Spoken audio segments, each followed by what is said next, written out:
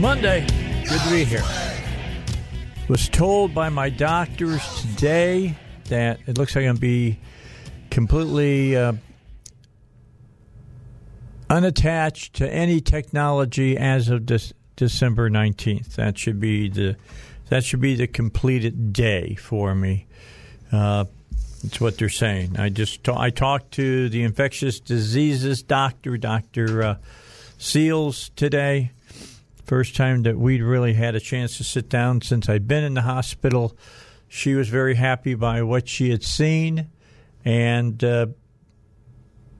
she was willing to take me off of this antibiotic pump that you can see on Facebook right now that I have, and take me off of it next week. But then she made a good point. She said that when they had done the MRI, some of the abscess that had been in my foot had been very, very close to some bone, again towards my fourth toe. And she said, I just think that just to be absolutely sure that we kill this stuff off completely, Dave, that we go we go 6 weeks. We go to the 19th. After what I've already been through, it just seems like to me 2 more weeks that will help guarantee that I won't have a relapse is a small thing to do. So I said, let's just go for the 6 weeks. She said, good, smiled at me, said, I thought that's the way you would have thought about it, because you're one of those people just like to do when you want to go to battle, you go to battle. And I said, yeah, I do. So they're going to do an extra 2 weeks, so that takes me to the 19th, and then I'll be done. So I'll be all done by by Christmas. That was a big deal for me today. You know, it's only 30 days to Christmas today. Did you know that, Zach? 30 days. What you get me? Have you got me something already? Did you wrap it?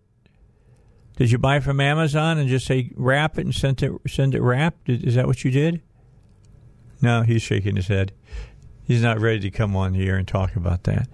I do have something for you that you're going to get a big kick out of. I know that. Because you do such good work. I want all my listeners to know that. Zach's the man. He does a great job. Russ moved up in the company. He's doing other things here at the station, and he had to step down from being my producer, because if you're my producer, a good portion of your day is dedicated to being my producer. I mean, there's a lot of stuff that goes on behind the scenes that nobody ever sees. So the bottom line is that Zach was, I don't know if he considered it being promoted or not. Some people have different opinions of that when they say, you're going to be Elswick's producer. What? And then others go, really? Zach, I think, kind of did a really. He kind of liked the idea of doing it. And so anyway, he does a great job, and he works hard, and he makes sure that everything is done that needs to be done so that the show gets done the way it should be. So bottom line, I do have something I'm getting from you. So getting for you that I think that you'll like. As on top of that, Dr.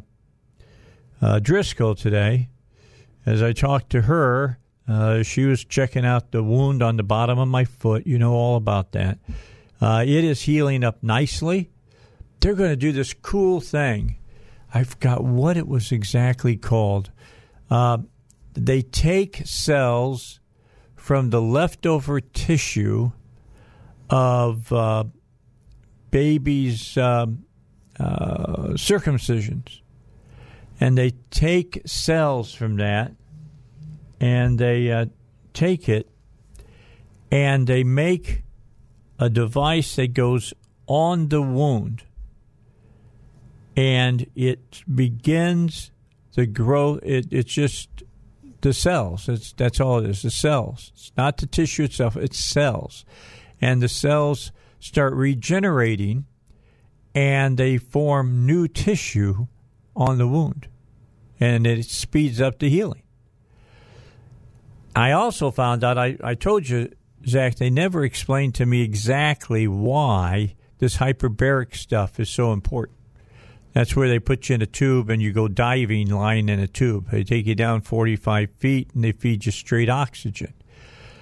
One of the reasons is that it helps rebuild blood veins and things of that nature. The other is it literally helps exchange over the calcium in your bones. How's that one for you? I didn't feel anything different going on or anything. I just lay there and just breathe. But the bottom line is that it will let all of the bone be turnover, kind of like your skin does. You know, when you wash your hands or you take a shower, you wash off skin.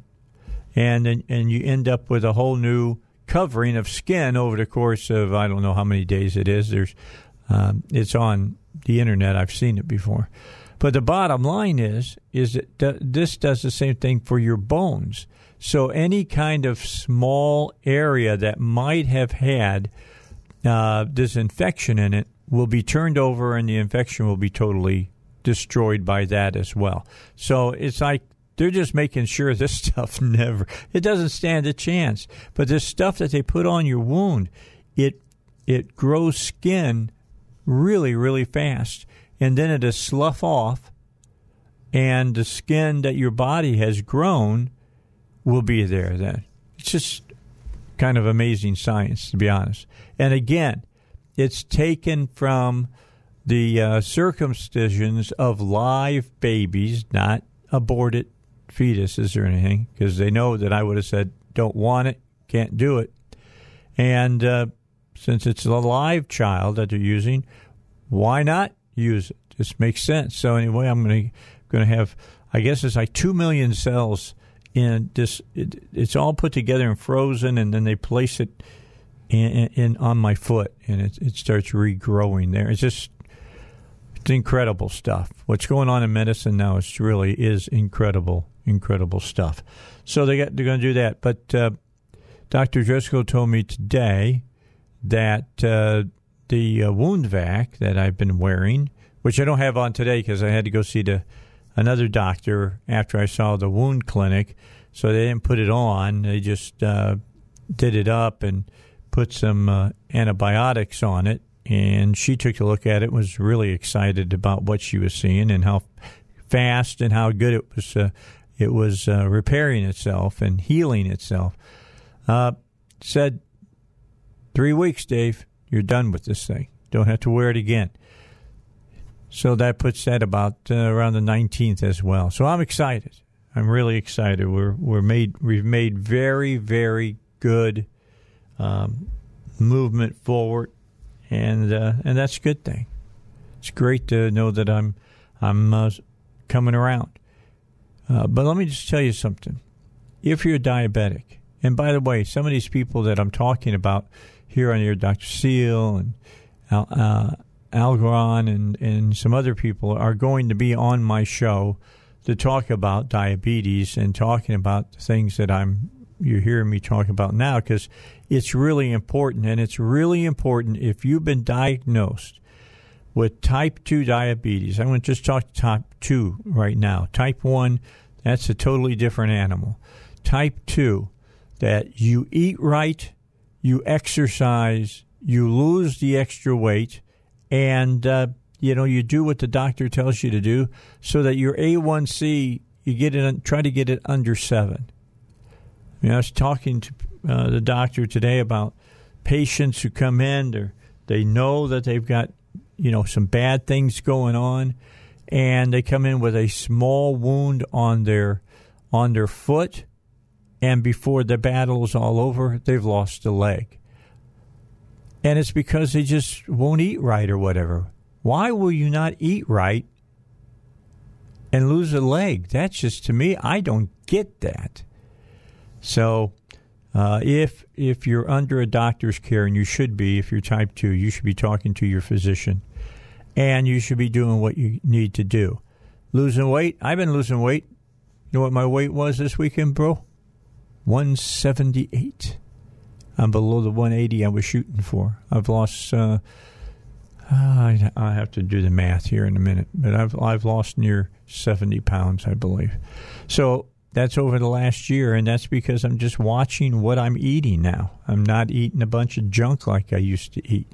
I still eat things that probably aren't the best things for me. However, I don't eat as much of them as I used to. For instance, tonight, for dinner, I've already told my wife I want one of those new Sonic patty melts. I'm going to get one of them. I had one last week, really liked it. However, one thing they don't tell you, Zach, they put mustard on it. It comes with mustard on it.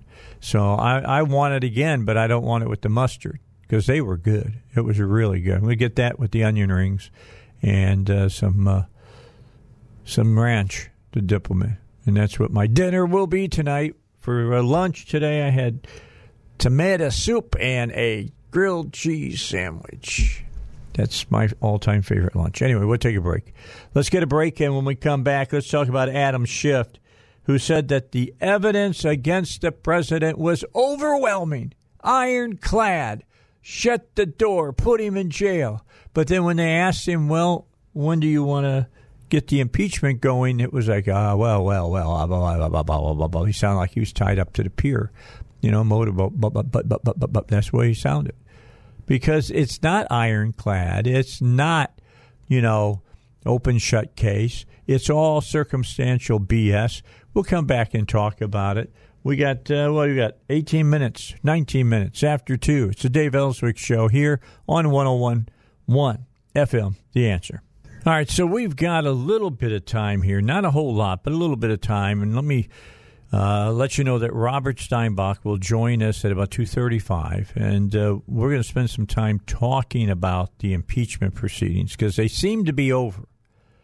They may or they may not. I mean, it's not like they voted to do all of this stuff for the most part. So it's going to be interesting to see if Schiff wants to keep going or if Nancy Pelosi looks at him the same way everybody else does as a nut job. And they're saying, we're gonna stop it here. Well, over the weekend,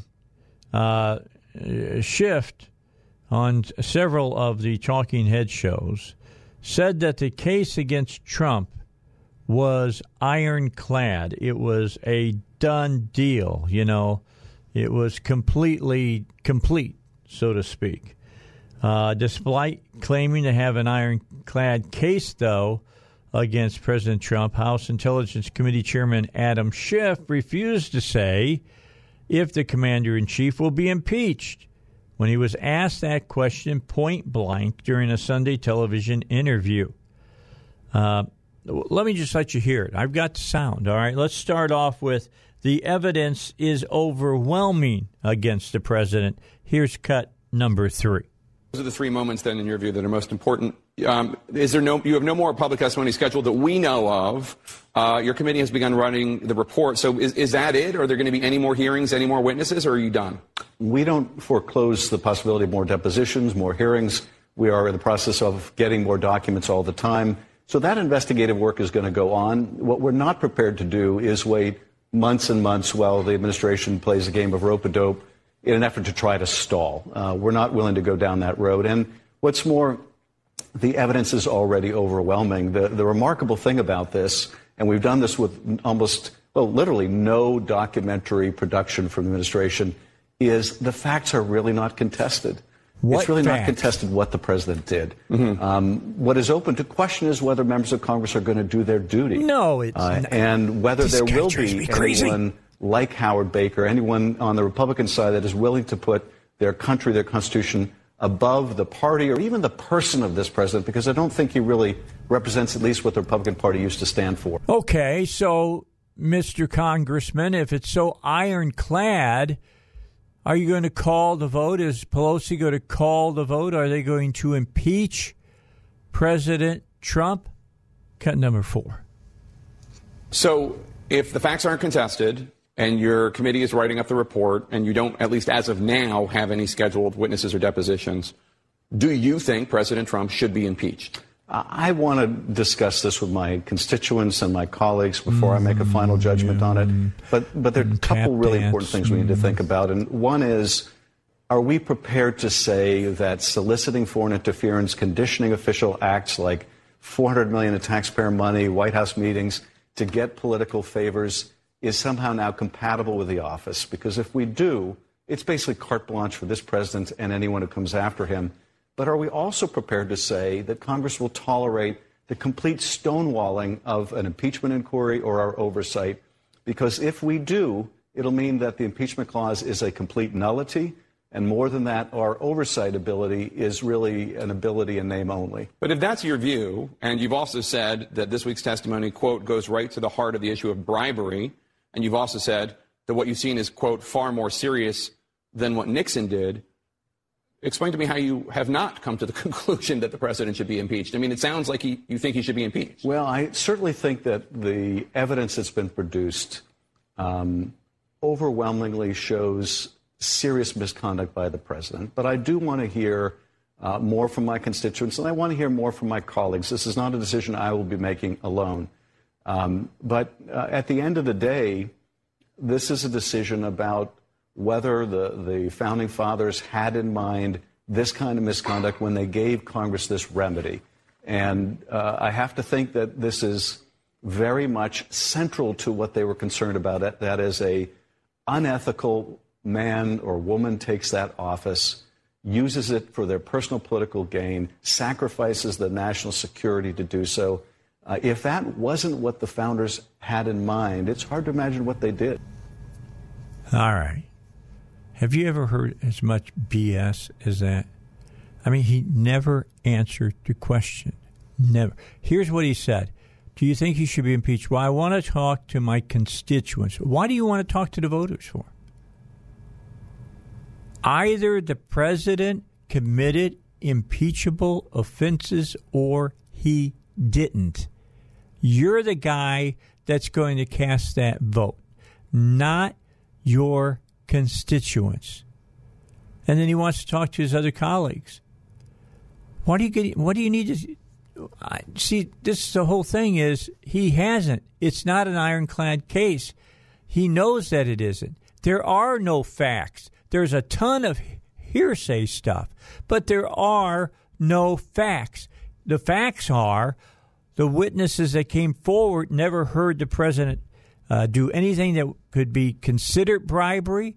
He never asked for a quid pro quo. The one witness that was there that was with the president, talked to the president, discussed this with the president, never heard the president want a quid pro quo either. In fact, the president says, I don't want anything. I don't want a quid quo, quo pro. I don't want any of that. I want the president of the Ukraine to do what he's supposed to do.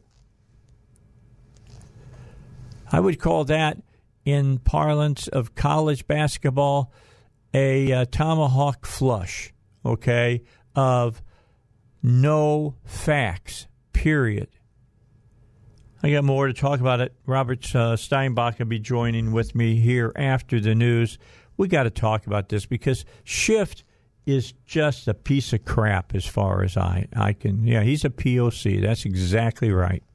All right, let me get back now. Let's get the rest of this story out there for you, dealing with the impeachment. Hot Air had a great story over the weekend from Taylor Millard. He says, we may have to wait a bit for another edition of Ukraine Theater on Capitol Hill. California Congressman Adam Schiff told CNN State of the Union this morning, that was on Sunday, and that I just played a couple of cuts from. He saw no reason to call in more witnesses to publicly testify before the House Intelligence Committee on any possible quid pro quo involving President Trump and Ukraine. His reason? Well, there's plenty of evidence, and he's not interested in playing a game of stall tactics with the White House. Now, see, this is the thing that's interesting about Schiff. He can look at the camera and lie and say there's plenty of, information here. There's all kinds of evidence. There's not a shred of evidence. Everything is to the contrary. Everything is to the contrary. Quote, what we're not prepared to do is wait months and months while the administration plays a game of rope-a-dope in an effort to try to stall. We're not willing to go down that road. Hey, Schiff, remember this. It was the president pushed all his chips in the middle of the table and said, let's do this. And it's you guys that have been tap dancing and calling people forth without any kind of credible testimony. All they're saying is, well, I thought I may have heard it this way, or I might have thought I heard it that way. And even the guy who supposedly heard it firsthand never heard bribery, never heard quid pro quo, never heard squat. Schiff declared while promising the committee was getting evidence regularly. Not sharing it with the American public, that's for sure. Quote, and what's more, the evidence is already overwhelmingly against the president. The remarkable thing about this, and we have done this with almost, literally no documentary production from the administration, is the facts are really not contested. This guy is he's on acid. I mean, seriously. He's on acid. It's really not contested what the president did. Okay. Schiff did dodge a question from Jake Tapper on whether he believed Trump should be impeached, instead saying that he'd leave it up to my constituents and I want to hear more from my colleagues. Schiff says he believes the president conducted serious misconduct. Serious misconduct and impeachable offense. They don't spell the same. You don't pronounce them the same. Just saying. This is the politician's way of playing both sides of an issue. Express concern about the behavior of Trump while also noting he wanted to make sure everything is tied up with a nice bow before taking a stance. It seems the only politician with any sort of semblance of a backbone is independent Michigan Congressman Justin Amash. It's interesting, Schiff stated the House won't play rope-a-dope with the White House because he's already dealing with questions on the length of the inquiry. He was pressed by Chuck Todd on NBC's Meet the Press why there wasn't a plan for more public hearings. Here's Todd's question. You have all these open leads. It just seems odd that you're stopping. Schiff, well, we're not. Todd, look at all these open leads. Schiff, yes, Chuck, it's Chuck Todd. You have Bolton. You have the energy deal. The Schiff. It's important to know we're not stopping. But it's also important to know this, Chuck, and you've acknowledged this, and I find this remarkable. The evidence is already overwhelming, right? The evidence is already overwhelming. The questions is not, Todd, but you're not in a courtroom. You know that. Schiff, well, Todd, you have a political bar you have to meet. I would say you have a law bar that you have to meet before you meet the political bar. Schiff ended up admitting to the political bar, but turned towards Republicans by rhetorically asking why they weren't more gung-ho to get rid of Trump. The failure to get a more complete answer could lend credence to the theory that Ala Pundit analyzed earlier, that Democrats are cooling a bit on impeachment. That was something I was reading about over the weekend. I don't know if you saw it or not, Zach. That the Schiff, and I've got some audio about this. Talked about how the American public, it was growing overwhelmingly in their favor of they wanted the impeachment, when in fact that is a flat out lie. Independents have shown a reticence of not wanting to see anything happen to President Trump. It's still, if you want somebody who is really for it, go talk to a Democrat because they hate Trump. Still likely there are enough votes in Congress to impeach the president. However, it might be closer than the overwhelming majority the pundits on social media are wanting to believe. Another question Schiff seemed hesitant to answer was whether former National Security Advisor John Bolton would end up testifying before Congress. Schiff. Now, remember, when you listen to Schiff talk, it's like, remember when you were a kid, some of you, and we used to play with mercury? We'd play with mercury. It's a toxic chemical, but as kids, we didn't know that when we were kids. We'd put dimes in it and make them look real shiny, and you could sit and put it down on the desk, and you put your finger on it, and it would scatter into a million parts. Now, it would go back all together again, but it would scatter all over. You never could pin it down. That's the way Schiff is when he answers a question. Quote, "We have certainly been in touch with his lawyer," Schiff claimed, while intimating Bolton wanted some sort of book deal to tell his side of the story. And what we have been informed by his lawyer, because we invited him to come in, and he did not choose to come in and testify, notwithstanding the fact that his deputy, Fiona Hill, and his other deputy, Colonel Vindman, and Tim Morrison, and others in the National Security Council have shown the courage to come in, is if we subpoena him, they will sue us and see us in court. Doesn't sound like Bolton wants to come in and testify, does it? Bolton could always end up before the Senate in Trump's trial, but the country is nowhere near that just yet. What Bolton could reveal would be interesting, but Schiff has already opined there's enough evidence against Trump on Ukraine. It appears unlikely Bolton will ever show up before Schiff to talk of what he may or may not know, despite his teasing out on Twitter. One hypothesis is Bolton won't talk because he isn't interested in seeing the power of the presidency wane.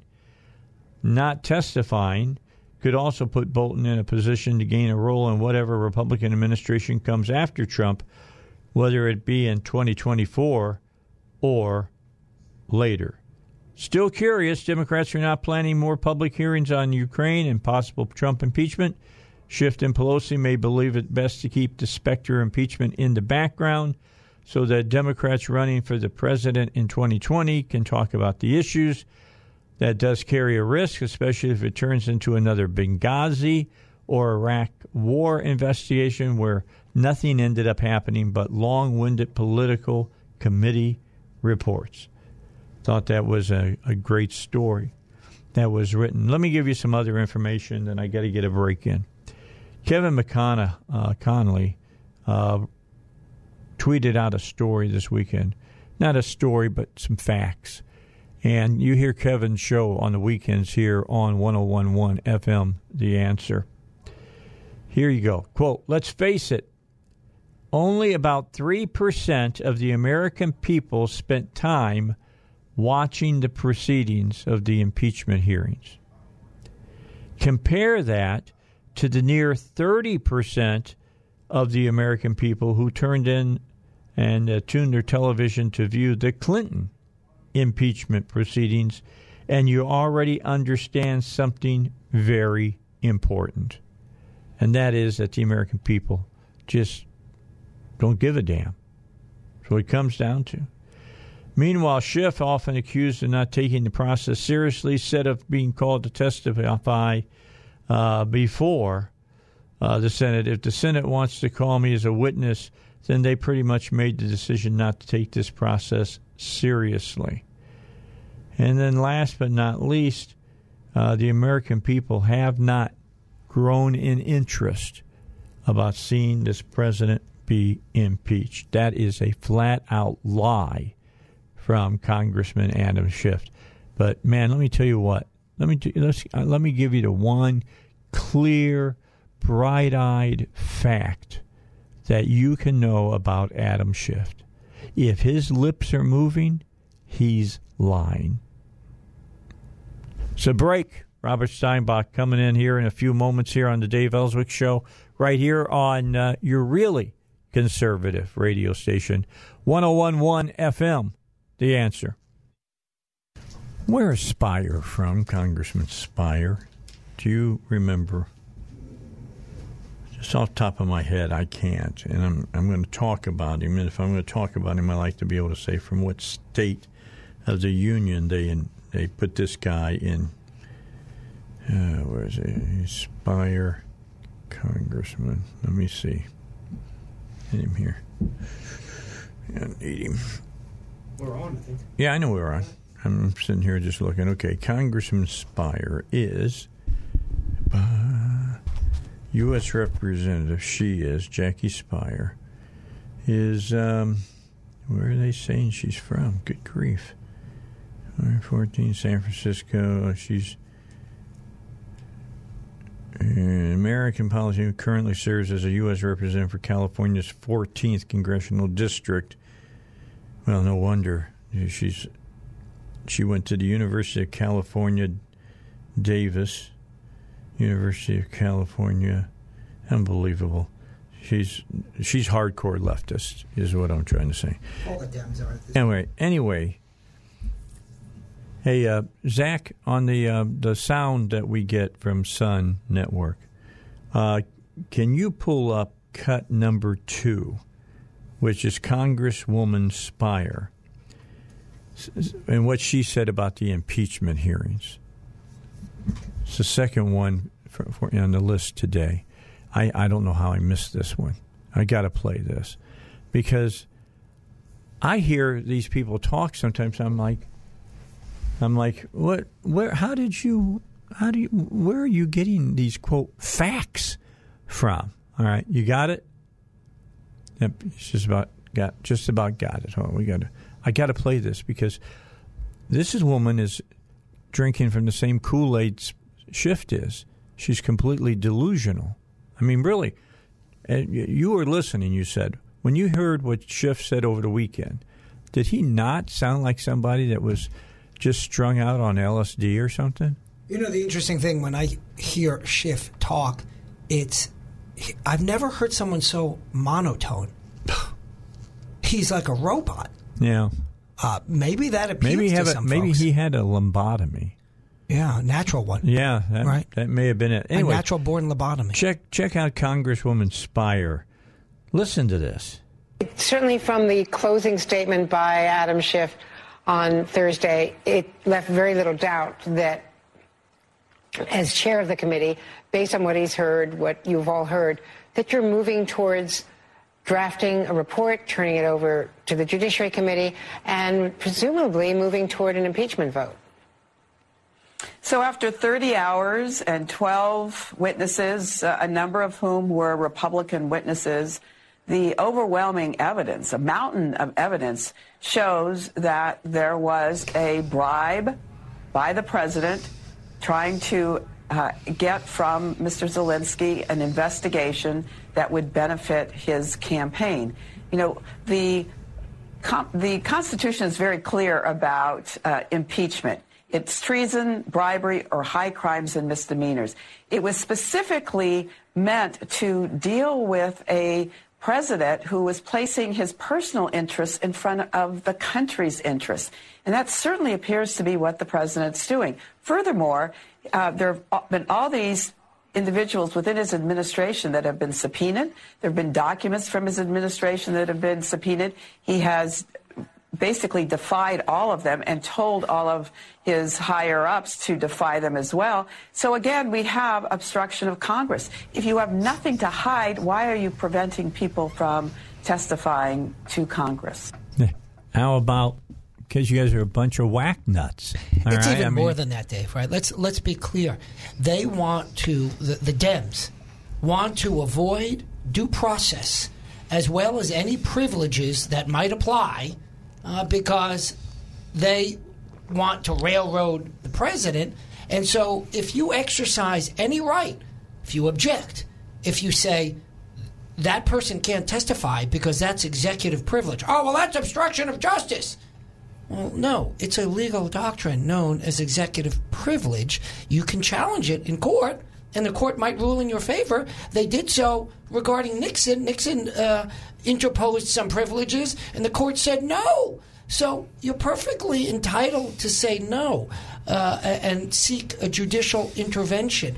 What is not legitimate is to say that when the president says, I'm not going to violate a privilege that I believe applies, instead of going to that third-party arbiter, a court, to make that decision yourself. So, in effect, you are both prosecutor and judge. That's what Schiff and the Democrats would have you believe. It's more expedient. The communists did it. The Nazis did it. All totalitarian governments do it. That is, they make the accusation and the decision at the same time. It's just not due process. And then you hear people like Schiff on the TV this past weekend. I got to tell you, I didn't throw up a little in my mouth. I threw up a lot in my mouth. I know. I'm with you. So he's on TV, and they say, well, the president's done this and this and this, and it is a travesty of justice. Are you going to impeach him? Haven't decided yet. Wait, what? I got to talk. Wait, what? I got to talk to my constituents. Yeah, right. Did you hear that? It's not up to your constituents. I got to talk to my constituents. I got to decide what will get me more votes. And if this is going to get me votes, I'm going to do it. But if it's not going to get me votes, I'm not going to. Wait, what? Yeah. You know, the determination, he walks around all the time saying, I'm going to determine whether this behavior violated the Constitution. Since when are your constituents going to inform you on that, you liar? Yeah, absolutely. I want to play the beginning of that last cut again. There's and then I'll tell you to stop. Zach, go ahead.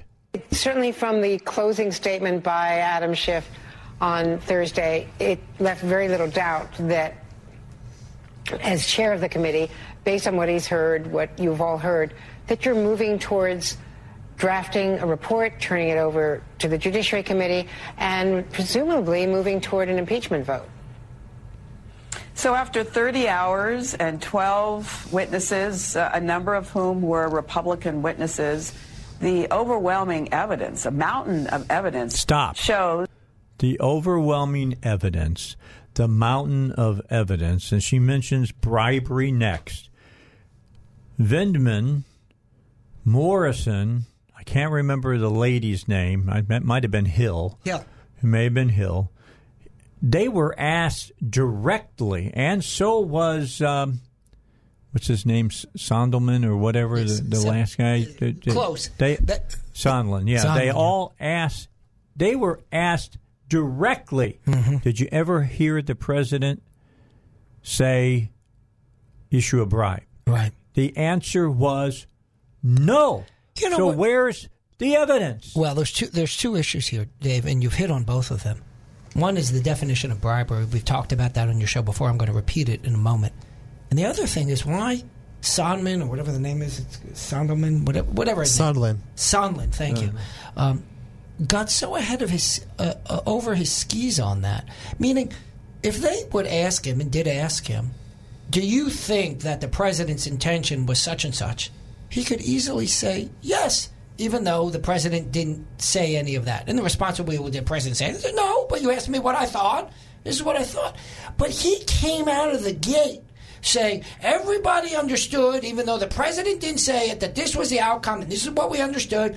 And he got cross-examined on that. And to some extent, he got brought back down a peg for what could have been a perfectly reasonable position. His position could have been, I thought the following.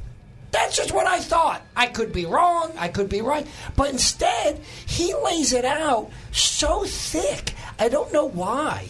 I really don't know why. And how did the other people that had come forth that heard it secondarily or third, where did they get their information? Him. Right, from him. Him. It all goes. He's typhoid Mary. Okay, I'm just telling you. Okay, he's patient zero. Right. We'll be back with more here on the Dave Elswick Show.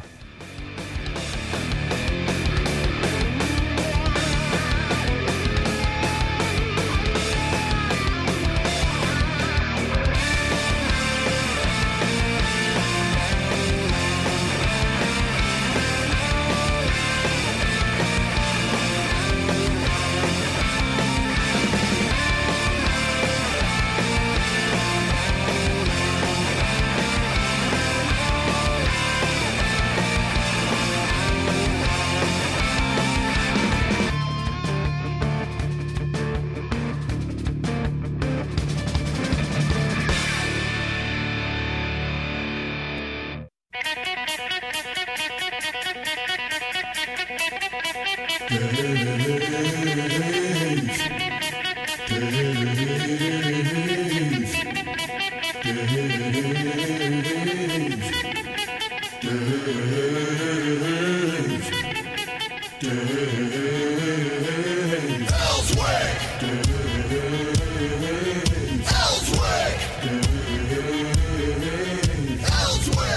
right, we're going to come back, talk more about this impeachment thing.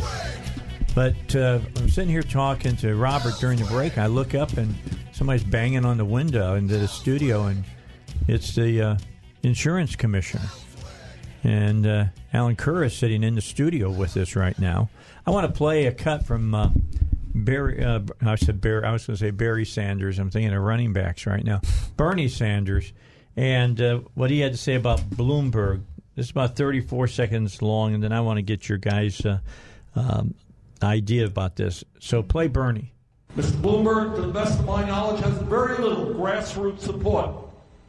But he has decided, because he's worth $55 billion, that he can run for president of the United States and spend more money on TV ads, I suspect, than any candidate in the history of the United States. So what our job is to fight for democracy. Democracy means that billionaires cannot buy elections. Democracy means we move to public funding of elections. All right.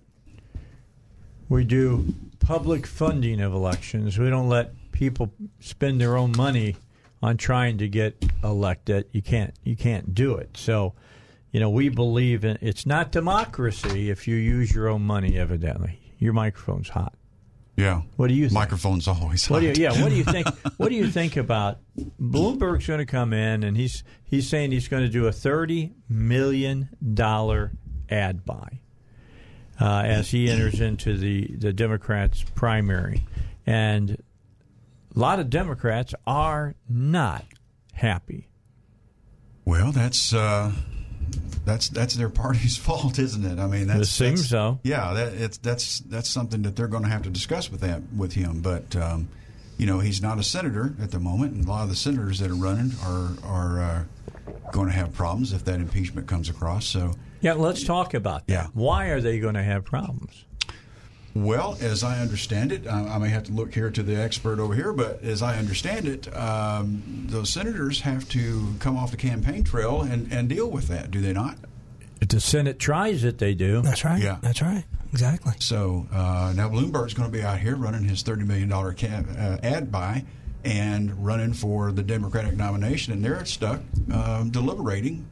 And it's not like that money is falling from heaven for these guys. No. They're having trouble. Well, that's part of Bernie's complaint. Bernie's complaint is, I've raised all this money, but now this guy's going to get to use his own money. How dare he spend his own money however he sees fit, consistent with the First Amendment? That's just crazy. That's crazy. Says Bernie.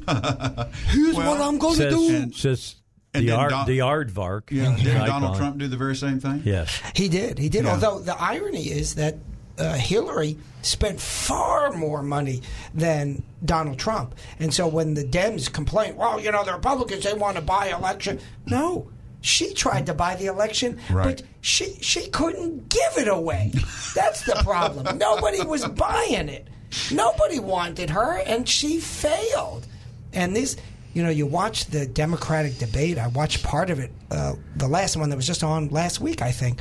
I literally, Dave, had to have the remote in my hand to switch back and forth. I could, it's like drinking bad medicine. Oh, you can only take so much. I got to change the channel. And I would switch off and then come back and watch another 2 minutes of Kamala pulling her hair out, or Warren wagging her finger at you, or Pete telling you how he's been discriminated against by becoming a senior officer or an officer in the military and then getting elected. Wait, that doesn't sound like discrimination. In any event, all of it's the grievance culture. You watch them and all let me tell you, I got a bigger grievance than you, Well, but a spoonful of sugar makes the politics go down. Yeah, exactly. That's exactly right.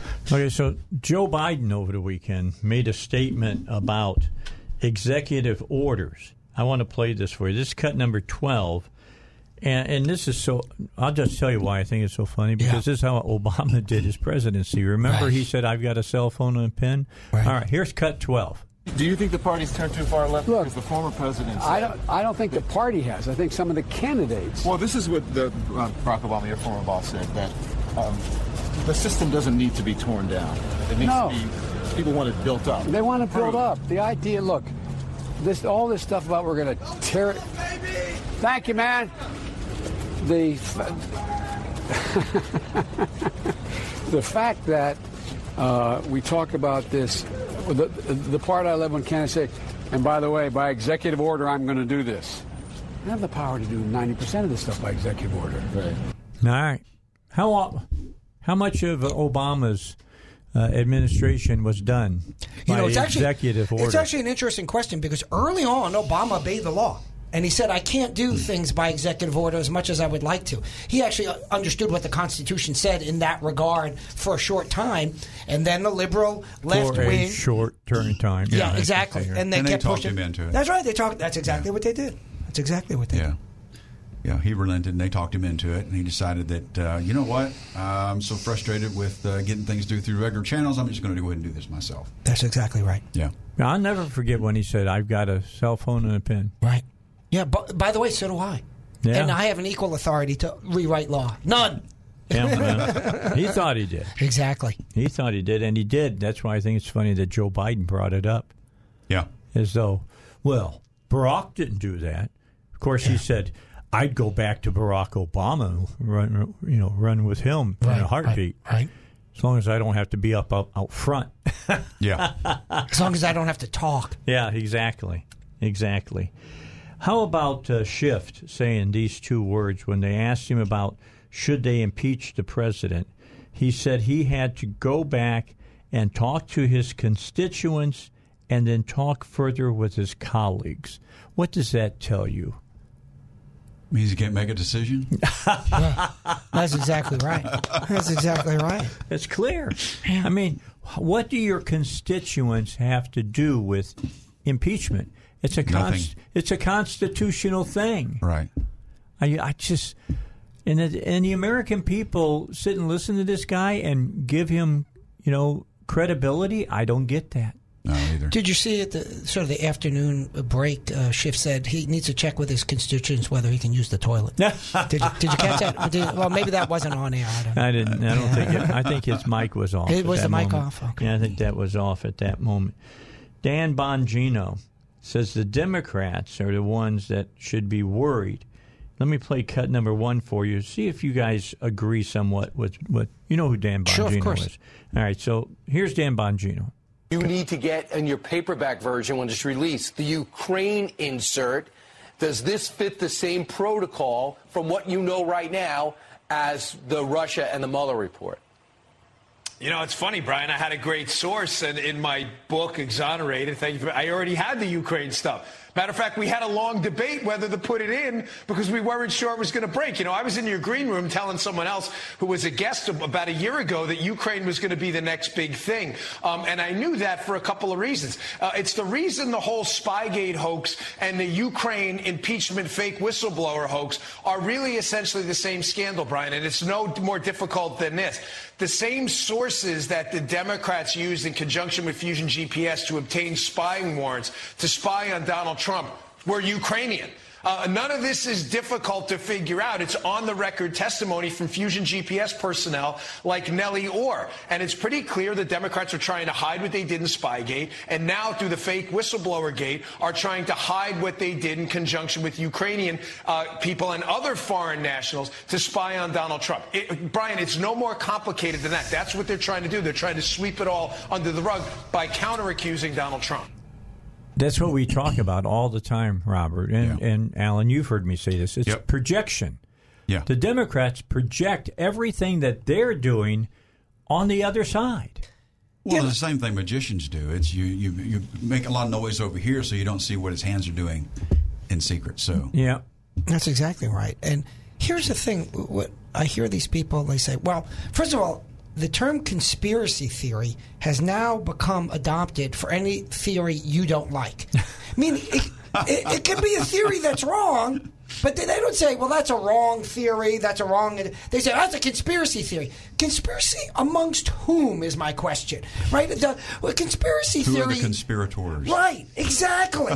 Right, the conspiracy theory used to be JFK was killed by the mafia and the CIA and the Soviets all working. You see, that's a conspiracy theory because there's three disparate players. Well, but if JFK could actually have brought all those three people together to work on one direction, Indeed. that would be pretty good. It would be pretty impressive, exactly. But if you just said that Martians killed JFK, it wouldn't be a conspiracy theory. It would just be a cuckoo theory. So you can have a bad theory and it not be a conspiracy theory. That's the first problem with these. They have these terms that are meaningless. And then they say, well, you see, the president, he's all wrong about Ukraine. It's a conspiracy theory. Here's the thing. I don't know if he's wrong or right. I do know that the Russians, based on what I've heard in the press, I haven't been involved, that the Russians were involved in the last election in trying to spread, quote, disinformation, meaning falsehoods. I love the term disinformation. Lies, right? So sure, of course, by the way, that's called politics. I just want to point that part out. It happens every day. I'm not forgiving them. I'm just saying what a surprise. They wanted to support their falsehoods. So they're spreading this information, and the question is, did the Ukrainians, and they say, well, that's not true. Okay. Meaning the president's allowed to be wrong on his belief as to the facts, and there's nothing impeachable about that. Right. So take for granted what they say. President's wrong about what Ukraine did. Okay. But here's what the Ukrainians did do, and what likely is at least in part motivating Trump is Trump was definitely sort of sidling up to the Russians in the 2016 election. He said, I want to be more friendly with the Russians. That's a perfectly plausible political position to take. But the Ukrainians don't like that. Right. And so the Ukrainians were actively and openly opposed to Trump because they thought he would be too helpful. Who were they trying to help? We know. Hillary, yeah, clearly. That's exactly right. So the notion, wait a second, so therefore Trump is now angry with Ukrainians because they were backing his opponent? Of course! Like, why is that a surprise to anybody? The Ukrainians never thought that Trump would do what he did, which was back the Ukrainians with military weaponry. So it turns out that Trump is better off with the Ukrainians than Obama and his progeny would have ever been. But they got it wrong, the Ukrainians, and they backed the other horse, and Trump doesn't like it, and I don't blame him. There it is in a nutshell. He's good, huh? I'm going to go to law school just so I can just to watch this. Just watching this guy. I love his energy. It's incredible. I'm drinking my caffeinated beverage. Yeah, you got your go juice sitting up there. Before I let you escape, I got to run. Let me ask real quickly, how are things going in your office?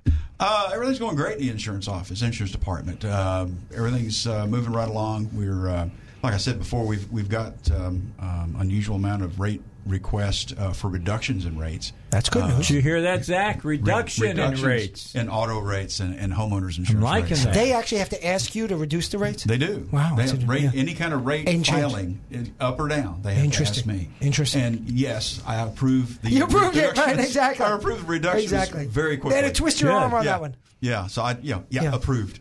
So everything's going great. How long have you been in that office now? 5 years. Good for you. Coming up on 5 years. Good for you. I'm hoping it's good for me. We'll find out. You were in the legislature for what, 3-4 terms? I was in there for 3 terms. 3 terms, 6 years. Good for you. And worked hard, let me tell you. I'm sure. I can tell you, he worked hard. Where were you out of?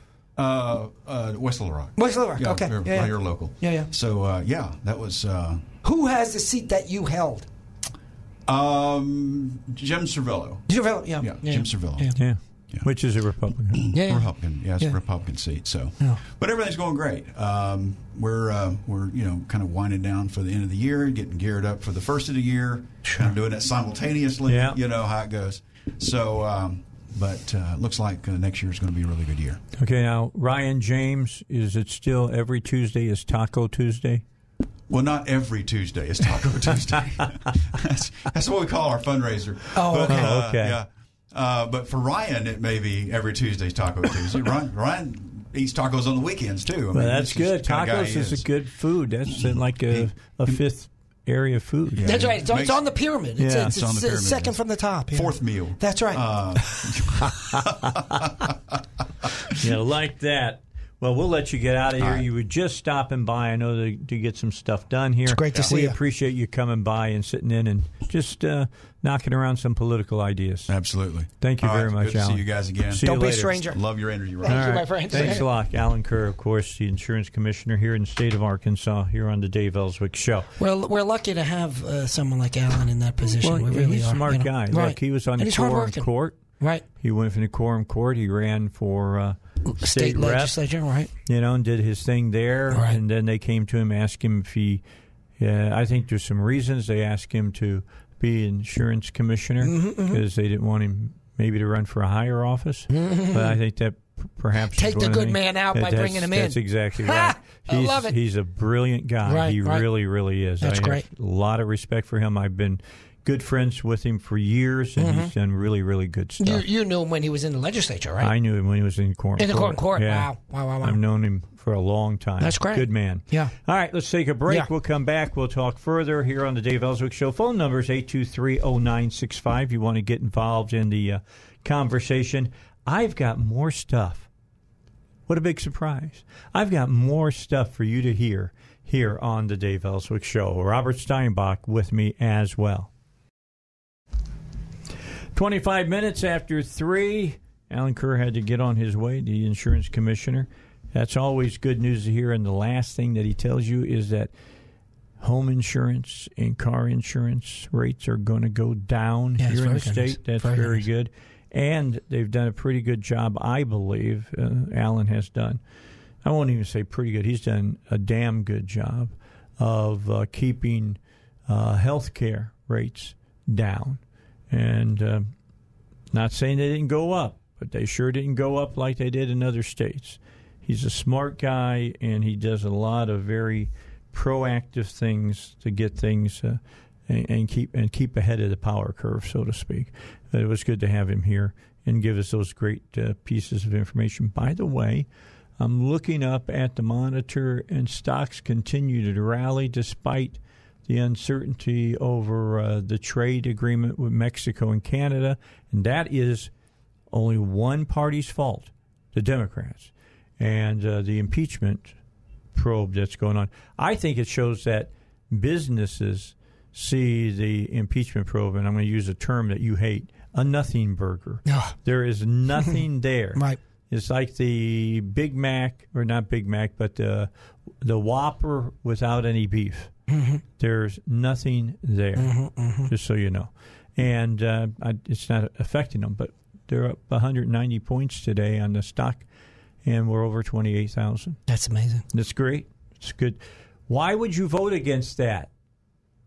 Why would you even think of voting against that? Why would you think, unless you're some schmo out there that's not trying to do anything with your life, and you're hoping that the government is going to take care of you for the rest of your existence, from the womb to the tomb, as we talked about several years back. And so, you want free health care, you want free housing, and you want free college, you want free everything. Well, that's when you want everybody else to pay for your things. Well, we want the billionaires or millionaires, whichever one it is. I think millionaires, to pay more, and they want a wealth tax. Now, remember, folks, what that means. That it's not money you earn. It's money you have. So last year you earned $100, or let's talk their numbers, because I don't want to give the wrong impression. You earned $100 million last year. And on that, you paid whatever income taxes you're supposed to pay. Which was considerable. Yeah, whatever that number is. Then this year, let's say you earn nothing. You put the money in your mattress, so there's no interest, nothing. They say, oh, that money that you've already paid the taxes on, part of it, we want it back. By the way, not back because it was never theirs, but we want it. We want more of it. Wait, you say, no, you must. I miss you. Wait, what? No, you got the taxes last year. No, not income taxes. We want wealth taxes. Whatever's left over, at some point, we want to start taking some of it. So when she says, well, we just want them to chip in, what, they didn't pay income taxes? Now, if you have a beef that there are too many deductions for the rich, that's something you can have a discussion about. That's a congressional thing. Right.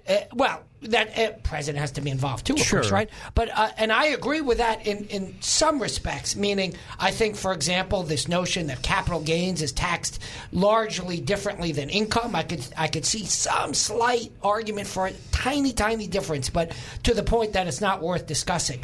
But the notion that capital gains as a general matter should be taxed differently than income under the false claim that it's already tax money. It is not. That is a mantra by the corporatists who've been able to sell that story, and it's been falsely adopted by the conservatives. All right. We got 5 seconds to get us into the news. Let's do that. You get 60 seconds of what's happening in the world. All right. Another story that has got a lot of people talking right now is the president ousting the Navy secretary because the president said lay off the Navy SEAL that was court-martialed. He was found guilty of having his picture taken with a dead insurgent. He was found not guilty of everything else. That's exactly right. And so they were going to take away his rank. They were going to take away his trident. Which is a designation that he's in the SEALs. SEALs, yeah, right. Navy SEAL. And it was just crazy. And the president said, "No, you don't need to do all that." Right. And he told the Secretary of the Navy not to do it. And Secretary of the Navy went ahead. Started the process. Yeah. That's right. That's and here's exactly what right. happens when we do it. Let me take you back to let me take you back to the Korean War. Right. MacArthur, who was a huge, just think biggest rock star military person, kind of like Petraeus was, all right, but bigger. And because he had, taken back the Philippines and all of that stuff, was over there directing the war in Korea, and he was going to go across what we now know as the parallel and into North Korea and take on the Chinese, and said, you know what, if we have to, we'll nuke them. Basically what he said. Now, he said all of that without talking to the President of the United States at that moment, and the President of the United States said, excuse me, General, but no, we're not. Right. And he said, well, yeah, we are. And he said, well, why don't you come on back to the United States? Come for a visit. And he relieved him of his command. That's right. This was MacArthur. That's right. All right? You don't, if you're the number 2 guy, you don't tell the number 1 guy what you got to do. Well, so that's what happened with this Navy guy. That's exactly right. Now, by the way, I have no idea what this Navy guy did or didn't do, and he's accused of some really heinous stuff, but he was acquitted. And last time I checked in our system, if you're acquitted, that's it. You didn't, in the eyes of the law, you didn't do it. And this Navy secretary, I tweeted about this, my 5 followers I'm at Rob Steinbuck on Twitter. My 5 followers have heard this comment already. What happens so typical with these bureaucrats, and don't get me wrong, the Secretary of the Navy can be as big a bureaucrat as any other bureaucrat. They decide that they want a particular outcome, and then they got to go to trial and have a third party decide it. And guess what? They didn't get what they wanted. They didn't convict this guy of any serious charges. No. Nothing. The one charge of taking a picture, and they had that. I mean, right, he did. But not only that, why did they charge him and not the others? Because he was a senior man and he should have shown a better modeling of behavior, yes. They said. All right. I'm not against it, but it's the traffic. It's thin. It's the traffic ticket equivalent. I'm yes. sorry. Oh, how can you say it's a traffic ticket? There was a dead body. Yeah, a dead body in war. Yeah, guess what? Those happen. So, but they convicted him of it, and the penalty was a 1-rank demotion, and Trump didn't pardon him. No. Didn't pardon him. But Trump was far from overly invasive in what he did. He just said he's convicted, he's going to maintain his same rank, and he's already retiring. Just let him retire. Okay, AP. Yeah. All right. Story today. Yeah. Last week, Trump had tweeted that he wanted Gallagher to be allowed to retire as a SEAL.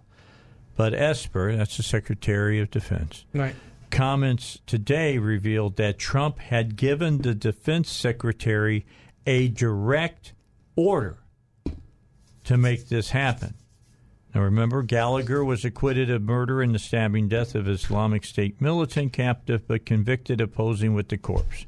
In his remarks, Esper also made the extraordinary accusation that Navy Secretary Richard Spencer last week had secretly offered to the White House to rig the Navy disciplinary process to ensure that Gallagher not lose his trident. He didn't say how. Quote, "No, I asked and I never got an answer," Esper said. So Esper fired Spencer on Sunday, saying he had lost trust in him. Spencer has not responded to requests for comment on Esper's accusation. However, in a letter Sunday to Trump acknowledging his firing, Spencer gave a different version of his thinking. But that's neither here nor there. It is the president gave a direct order. Right. And as I was saying, these bureaucrats don't like it when someone, at the lower level, wins in court in contravention of those bureaucrats' desires. So this guy beat the charges, the SEAL did. The Secretary of Navy doesn't like that. And then his higher up, Trump says, all right, he's got the conviction. I have not pardoned the conviction. All I've done was not reduce his rank, let him retire as is.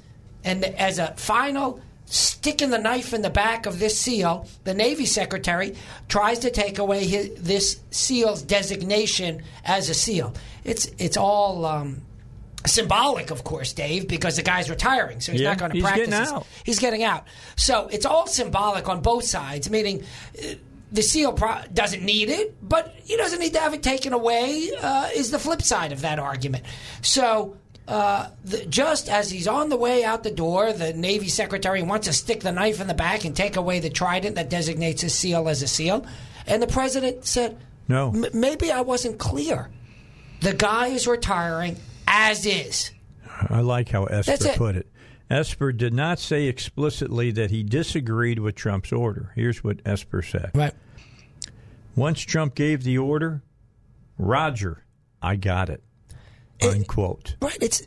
He's the commander-in-chief, for God's sakes. Come on. I worked for a judge many years ago, and it's considered a good job, typically outside, shortly after you get out of law school, to go work for a judge because you kind of see how the system is run, right?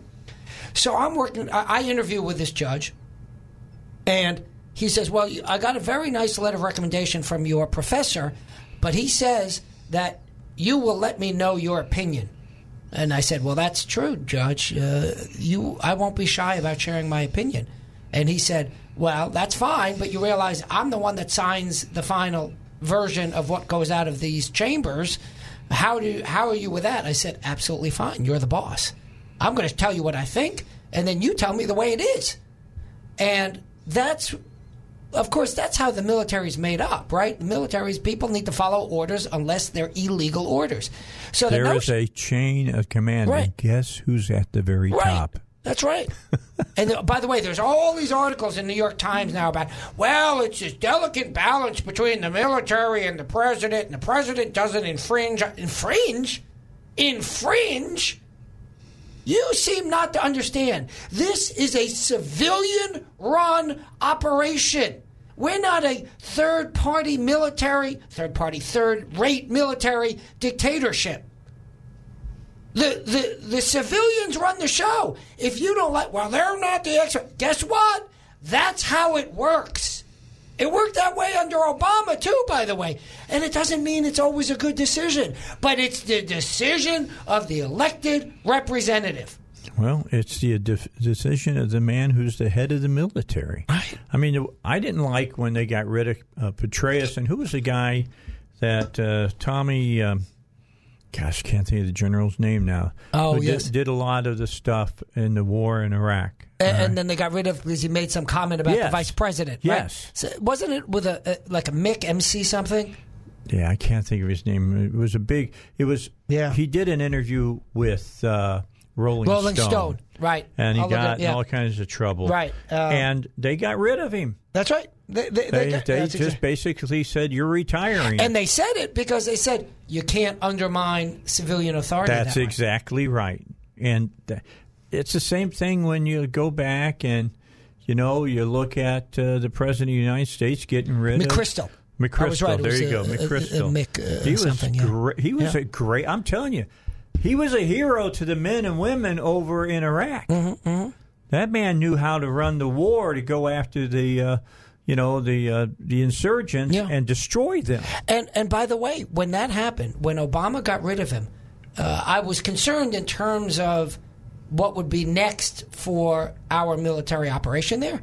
But I didn't disagree with the notion that when a general sort of steps out in front of the civilian leadership in that way, he's not going to be long for that situation. You're never more important than the man who writes and signs your check. Right. That's the bottom line. Right. All right. Not saying that the president, personally signs the head. But the of notion is right. But the notion is exactly right. He's the man who's saying you got the job. By the way, generals are allowed to disagree. They often disagree. Oh, yeah. But that's different than coming out and breaking the chain of command. Now, that's military, right? The civilian world is a little bit different than that. But in the military, it's got to be with a chain of command. And I think this is part of why that Secretary of Navy was so angry with that SEAL, because the SEAL went on TV and proclaimed his innocence, which he's entitled to do. Because now we're talking a criminal proceeding. It's a different type of event. And I think the Navy folks, higher ups, the bureaucrats, didn't like it that he was essentially spreading his story around. Now, I agree that if any president wants to get rid of somebody, they have the right to get rid of somebody. Right. That's right. That's bottom line. Right. McChrystal was just said, time to retire. I'd like to have your letter of resignation. That's how they did this with the Secretary of the Navy. They said they wanted a letter of resignation, and he had it in 30 minutes. You know what I thought was interesting about that? It said that the Secretary of Defense fired him in some of the articles that I had seen. And I wonder, as a technical matter, but this just might be a technicality because we all know the outcome in any event, that I think they're all Senate-appointed positions, so I don't think that presidential appointment, Senate confirmed. So I don't think another Senate-confirmed presidential appointee can fire the same status. But, of course, he would have gotten the president to do it had he objected. That happened when Clinton wanted to fire. Well, Janet Reno was going to fire the head of the FBI, and he said, you can't fire me because I was appointed by the president. And she said, oh, okay. And then 2 hours later, the president, it was Clinton, held a press conference and fired him. So it may just very well be a technicality. Yeah, I think it is just a technicality. All right, let's get a break in. Final break this hour. Unbelievably how fast this hour went. We'll be back with more for you here on the Dave Elswick Show. Robert Steinbach. Remember, with Robert, he is a law professor at the Bowen School of Law. His opinions are his and his alone, and not necessarily those of the School of Law or the University UALR. All right, back here on the Dave Elswick Show, 101.1 FM, The Answer, the conservative talk station here in Central Arkansas. Other people say they are, but they're not. And we will give you all the information dealing with, the state races, the local races, the national races, and we got all kinds of stuff to play for you as well. Here's a question. I mean, we're down to the last few minutes here this hour. North Texans are starting to think about purchasing their Christmas trees now. But those who sell them advise prospective buyers not to think about it too long. If you love Christmas trees, then the key is going to come to be there early so that you can get first dibs. That's according to John Patton and Patton Christmas Trees, especially the people who like to get big trees, because the biggest shortage are on the trees that are 8 to 9 feet and above. I have I got a fake tree. Got tired of the needles falling out all over the place, and then you'd walk in the middle of the summer barefoot in your house, and those needles get buried in your pile of your carpeting, and ouch, it's not fun to get stuck with those things. Those who are in the habit of buying their trees early to beat the rush should be in good shape. Originally, the grower said, "Sounds good, John. We'll get you your entire order." And then as we got closer to November, they all of a sudden started saying, "Look, we just don't have enough trees to fill everybody's order." So why is that? I mean, that's the first question to go through my mind. What's different about this year from all the other years? Patton says out-of-state growers are being tempted by faster-growing, more profitable crops like hemp. There you go. Which is used to make CBD oil. Mm-hmm. Quote, because if you're a farmer, why not grow carrots or hemp or hazelnuts, which are much easier, quicker turnaround, and it's not as big of an investment. It takes years to grow a big Christmas tree. It's not easy. Patton said he takes pride in the hand-picked quality of his trees, but retail reality is that the best of the lot will go quickly. No doubt will sell out. One of the biggest wholesalers in all of Texas, a guy by the name of Bill Clem, said his order was cut by almost 30% this year. Greenbacks talk. The calendar this year may also be encouraging people to start early with tree buying and decorating, as Thanksgiving starts later than normal this year. Some want to get their trees up before Thanksgiving so they have more time to enjoy them. So that's the bottom line. Dave, it's basic economics. Sure. There was an article in the New York Times by a professor at Columbia, no less. I say that to suggest some surprise, but the flip side is, as an overwhelmingly leftist organization, it doesn't surprise me that they don't understand basic economics. And this guy's bemoaning the loss of the mom-and-pop hardware store, of a particular one, in fact, in Manhattan. I like mom-and-pops. I go to that I'll go out to Home Depot, but it's a bit of a drive for me, and I go to this mom-and-pop right there on Cantrell, which is a nice hardware store as well. And he's bemoaning. He said, well, people don't even understand their economic interest, because if you go to the mom and pop, one, they can provide you with useful advice that you can't get from Amazon. Well, that's true, but you can get it from YouTube. So it's not like there's not a companion for that.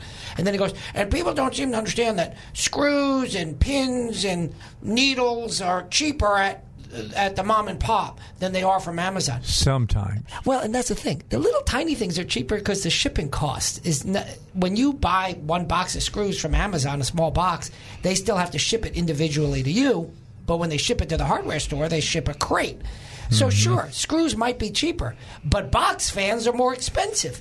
And the fact is that people do a pretty good job of knowing what's in their own economic interests. And Amazon is successful because many, I dare say most of the items are cheaper, and the convenience. You just sit there and it shows up at your door the next day or 2 days later. People pay for that convenience. They like that convenience. It's a failure to understand basic economics. And here the same thing is true that you say about the Christmas trees. Well, let me give you a good example. Right. I typically buy all my groceries locally. Right. I buy them at one of the big box stores. Right. Kroger, people like that. Right. Yesterday, I was getting ready to start a tradition that I do every year at the family, farm. Mm-hmm. I don't live on a farm, by the way. Bottom line is I make fruitcakes. It's a fruitcake. You're a fruitcake, you said? Yeah. I'm sorry, I missed that. It's a fruitcake recipe from my great-great-grandmother. Am I allowed to say that? So yeah. Send your letters to Dave Elswick. Zach, attention, Zach. No, yeah. Zach's not. Okay, so yeah. I do this fruitcake because it's not like the ones that you buy in the store. Well, those of course. Gummy pieces of crap. Did I have your fruitcake? You had it last year. Yeah. You'll have it again this year. I look forward to it. But I couldn't do it because they didn't have the Old English peel and fruit candied. I guess it's about 32 ounces. Didn't have them on the shelf. And so I'm asking everybody why they haven't been shipped yet. How come? Well, I only blah, blah. And they didn't have the candied. Red cherries and green cherries, and I couldn't find the dates that I needed. I can never find a date. Couldn't find the dates. So Zach, nothing on that one. Here's what I did. You can't find a date either. Yeah, exactly. So here's what I did: is I went on Amazon. Right. Guess sure what? Enough, found it. They had the dates. Of course. They had the fruit. They had the cherry. That's where I get my dates on Amazon. I won't let it go, Dave. I won't let it go. Man, I bought it all up. It will be here tomorrow. That's great. And I'll make my fruit cake. That's great. Can't make them because they didn't know when they're going to get them at Kroger. Well, it's about number one. Right. Most of the people didn't even know what I was talking about. Yeah. No, and let me be clear. I shop at Kroger. I was at Sam's. I got some nice steaks, by the way, at Sam's yesterday. Beautiful steaks. I think they have a wonderful meat section over at Sam's.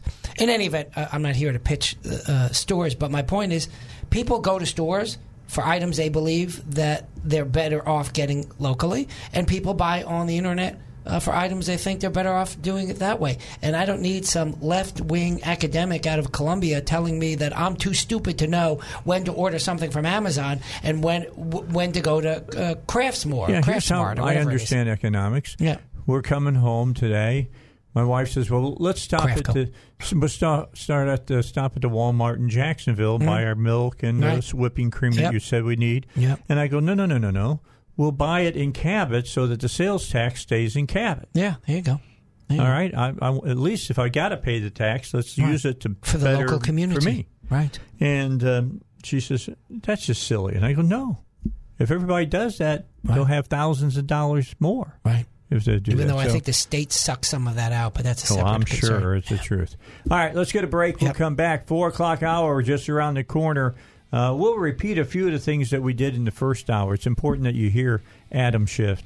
What a nut job. I'm just telling you, he's taken LSD therapy, and then he's going on talk shows. We got more coming your way on the Dave Elswick Show.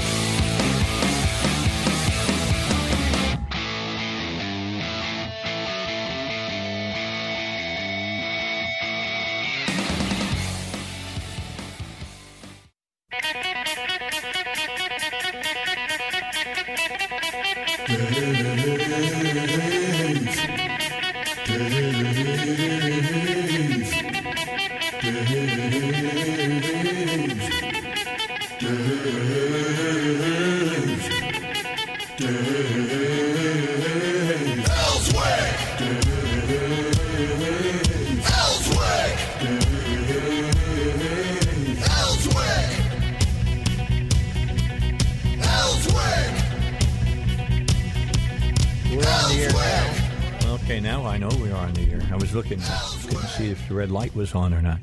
That's what tells me.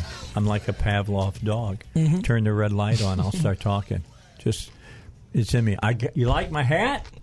Beautiful. All the people who are watching on Facebook Live today, I got my hat from All Aboard. Vince brought me one. That's cool. Now, if you ever need a train engine, just let me know. I got.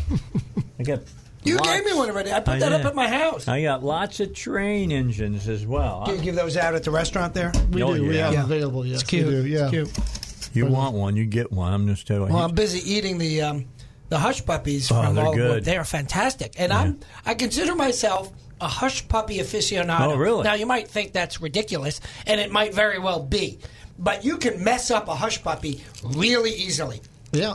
Can you tell they're homemade? Yes, I can tell they're homemade. They got a good little kick, not like too spicy. You don't have to worry that they're too hot, but they got a little kick to them. Good. And they're a very nice hush puppy. I like, for example, I had mentioned off the air that I go to Flying Fish downtown, and they make a nice hush puppy. Mm-hmm. This is an excellent hush puppy that you guys have. Really, I mean that sincerely. Because sometimes they're just big dough balls with no taste to them, and it's no fun. It's not an interesting side dish. And I was eating those hush puppies, and if your shrimp are half as good as those hush puppies, you're doing a good job. Their shrimp is awesome. Yeah. I when we talk, when Vince comes on, I bet you we spend 10 minutes every time talking about the shrimp. Right. It's just good. It's just really, really good. He uses a sweet chili seasoning with them. That's it. This has a little chili in it as right. That's well. That sauce is actually that you dip in has that sweet chili sauce. But the sauce is great. It has Sprite. What, Sprite, the soda? The soda. Is that right? So that is our little secret that's your little sweetness trick. that you put Isn't in there. That funny? Yeah. Isn't that funny? Put jalapenos in it? No, actually, yours jalapeno the spicy. Oh, I was getting it off the sauce. But that has a good kick to it. It does as well. It is That's right. very, nice. very good. Yeah. Gotta love it. Yeah. You want a hat, Zach? You want a hat? Okay. There you go. I think I. He becomes a true engine. Yep, there's only one, so I'll give up. Come in and have. I can't eat anymore. So here, come on. They're fantastic, though. We'll give you this. This is like a walking billboard. I really like it. Now, Vince, location Little Rock in true Benton. engineer now. Yeah, you are. Oh, you had one. Oh, there we had well, one. the one's there. on the camera. Well, we got it up there and close, so everybody can see it. To zero in on it. You take the thing. I've had my share and then some. Yeah, don't tell that boy that you got some food that you want to give up. Good. He'll take it. Good. He deserves it. He's a growing boy still. He eats it all, man. Yeah, good for him. He's skinny. He My needs it. son-in-law was in Japan a couple of weeks ago doing some work with the Air Force. He's a load master, senior NCO, and he was over there. And he says, I got to show you this, Dad. You're going to want to see this. So he shows me this restaurant, sushi restaurant. You order your sushi, and a train delivers it. And I said, man, where you been? Yeah. Have you ever been to All Aboard? That's funny. Kevin, he goes, no. His wife's been to it. This is Japan. Yeah, it was over in Japan. Yeah. That's funny. They can't one-up us. You know, No, you're ahead of them. Yeah, It was great.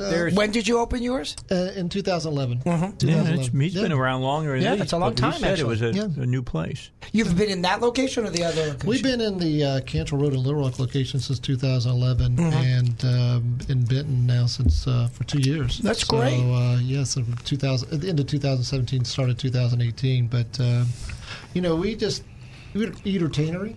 Right, So, right. I like it. when Entertainery. Not only do you get a great fresh cooked, we looked at great healthy items, steamed vegetables, things like you mentioned, but we also look at you want southern fried catfish, you got shrimp, we got it. If you want an all beef Angus burger, we got that. So they're good. And you got all aboard. So you got different appetites in families nowadays. Sure, of course you got vegans, you got vegetarians, you got people who are gluten intolerant. So you need to design a menu around that. So what's your biggest surprise on your menu? Most unusual, what you wouldn't expect walking into. You told me off the air, for example, you have hummus, which has become more mainstream now, but still, that's a bit of an unusual dish to have, and that's a nice offering. Well, what I found is now the big, the Beyond Meat burger. Do you carry that? We do. We make the Beyond that's Meat interesting. burger, and we cook it just like you would cook a burger. We put it on the char griller, right? And how's it come out? Right, it comes out just like the burger. Is that right? Where people can't, distinguish the difference. So isn't that interesting? And it is interesting. We can put barbecue. We can make it a barbecue burger. Right. We can do anything. But for those who are trying to stay away from red meat, right. You have that. That's an interesting. And to be honest with you, I am good surprised. for you because that's unusual. You can't find that typically at a restaurant. You don't. Yeah. And more and more, I think you're going to see that the trend is people are going towards more plant-based options and things like that. So that would probably be the biggest surprise. How many of those we sell? Yeah. They're moving. They are moving. Is that right? Yeah. Is that funny? So that's great. That is great. You got to give it what the people want. Were you in the restaurant business before this one? I started way back in the day. I mean, remember Bennigan's? Yeah, sure. Okay, so I was with Bennigan's. Chocolate by death, or death by chocolate. Right. Broccoli bites, those kind of things. Right. We did. So I was with Bennigan's for quite some time. Steak and Ales. I've noticed that a lot of folks that go out on their own have come up through the business, and you got to learn it. It is not any. People think you can open up just open up. Good luck. The margins are tight. You've got to make sure your staff is working the way they need to work, your supplies are working the way they need to work. Almost everything has to go exactly as planned in the restaurant business. It's not an easy business. Oh, and I would never recommend it. I have 3 daughters myself, and one in college, and of course she strays away from Claire stays away from the restaurant. But I have one that actually, she's a senior at Little Rock Central. She works with us, and my youngest is a freshman, and she'll be in there too. So I think everybody should experience a restaurant. I worked in it too. Yeah, I think it's a great opportunity for people, especially you're young, to do it, and you gain respect. But I would never recommend it to anybody. It's hard work as far as a business, but it is hard. But I mean, I think what made us, I've done it for 30 years. Yeah, good for you. But it's good people. Yeah, we have some great staff, and Cameron and AJ and people who run our restaurants. They do a great job, and they're very dedicated. So that's great. Yeah, I mean, like I said, it's just great to have those kind of people who you can trust. You're right, but it is hard. There's a lot of good restaurateurs out there, even in Little Rock. Yeah, absolutely.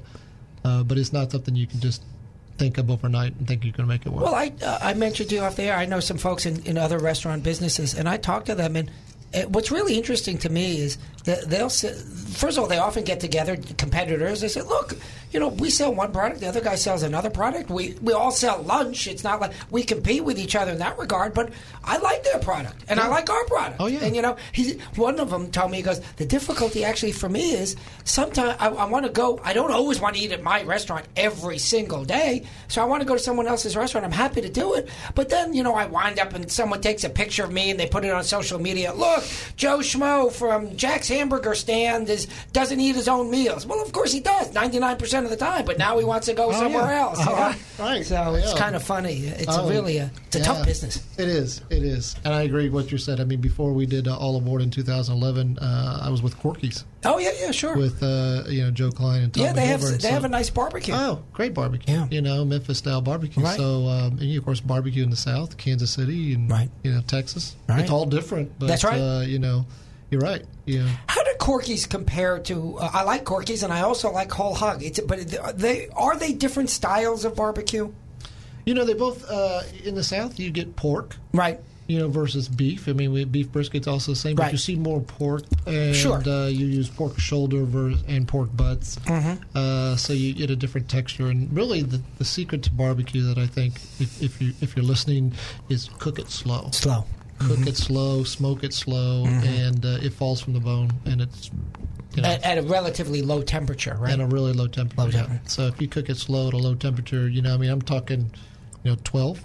Sometimes 10 to 12 hours. At what temperature? You cook it about 225, 250. Mm-hmm. I mean, so that's low. Right. You put the smoke on it when it's raw, so it gets that flavor. Mm-hmm. You make it. Of course, in Little Rock, you've got a lot of great barbecue places. You really did. You really did. I love your whole hog. Yeah. You know why I go there?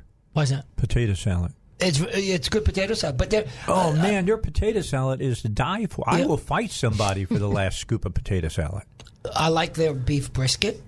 And I like the sausage as well. I know you go and eat it, but I eat the sausage. No, I'm sure it's fine. I'm sure it's great. Yeah. And their chicken is very good. Yeah. Both their pulled chicken and they have chicken on the bone. Both very good. They do good. Yeah. But that's one of the things, too, that we kind of took some of those ideas. Right. Obviously, we couldn't do barbecue when we started that, but we, at All Aboard, we do hand-breaded chicken. Very nice. And like a chicken breast, you mean? Yeah, we do hand-breaded chicken breast. We also do hand-breaded. Yeah, where you'll dip it in buttermilk. Right. And you dip it in the flour. Right. You cook it just like grandmother make it. Nice. And our fish is, made the same thing in cornmeal and things like that. So, very nice. Yeah, I mean, we took a lot of the things that, and some of the things we did at, Corky's, but I mean, when we started this, hey, this is what people like. And it's fresh. I mean, it's not something that's been pulled out of the freezer. That's true. And people can tell. You can really tell. So. I can. I think so. What? So you have the catfish. Do you carry any other fish? You got shrimp as well. It's a sort of that's the what do you call it? Shellfish. Right. Any other? And we do cod. Oh, you do cod. So Interesting. We do fish and chips. Fish and chips. So right. That's it's a big New England thing. Yeah. No, I love fish and chips. Of that. And so, that's a different process, is it, or is it similar? It's similar. Yep. You take the fish, but you put it in a beer batter. Right. And so it has a little bit of a lighter area or kind of crust as far as exactly. So. That does. I'm going to come in for that. I really am. Do. I love fish and chips. Do. And a good fish and chips. Yeah. And like you say, a fresh one. And you got to have malt vinegar with it. That's right. And you got to have our homemade tartar sauce. That's with right. it, and you got to squeeze lemon on it. Right. Know? So there's right. certain ways you eat that. Right. You know, catfish, you got to put Louisiana hot sauce on it, Right. onions, lemon, and the tartar sauce. Very nice. It's not just the product itself. It's just like with the shrimp. Well, that sauce you had for the... By the way, that's why I'm not talking. I'm stuffing my mouth. Exactly. You go ahead. You eat we're that having a great conversation right No, now. no. It's great. What's the sauce that I had with the hush puppies? That's a sweet chili oleo sauce. It's very nice. So it's essentially like a mayonnaise base with chili and some Louisiana hot sauce. Louisiana hot sauce. That's the trick to it, isn't it?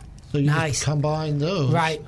And you come up with that sauce. That's very nice. You're right, and you have to have the right amount. But, you do, because if you have too much hot, no, it's gonna. I tried to make a point earlier when I was saying it had a little bit of kick because people hear that and say, "Oh no, I got to stay away from it." No, it's not a burning kick. It's just a slight warmth. And you almost don't even know where it's coming from. That's a good spiced sauce. When it hurts, well, some people, that's when, give me the number 11. Okay, good. Yeah. You can win the prize on the door or something like that. But then you're spending too much time watering. Right, exactly. Right. But good hot sauce spicing is supposed to be subtle, and some people tend to miss that. But anyway, and I'm talking too long. I think we need to take a break. We're going to take a break, and we'll come back. Yep. You can talk some more. I'm going to just keep eating. Indeed. Talking about All Aboard, located in Little Rock and in Benton. On They're Cantrell, over on right? Cantrell. Yeah. Here in Little Rock. What's the big store there over by Ben? Steinmart. Yeah. I remember because my last name is Steinbuck. So I always, that's my, people say, is that yours? Yes. Sure. They spelled the love. Well, more. It's just a store. It's like Walmart. And It's, they're right off of 30 in Benton, right behind Freddy's. Yeah, Alcoa Road exit. Right there. You can find them right there. Great place to eat there. Is that bigger than the one in Little Rock? It is bigger. I thought it was bigger. We added one more train, one more rail to that one because we have party rooms in that one. Good. Yeah. A break. We'll come back. We'll talk more because there's more to talk about when you're talking about All Aboard. Great. Question for you. Little trivia for both of you. Yeah.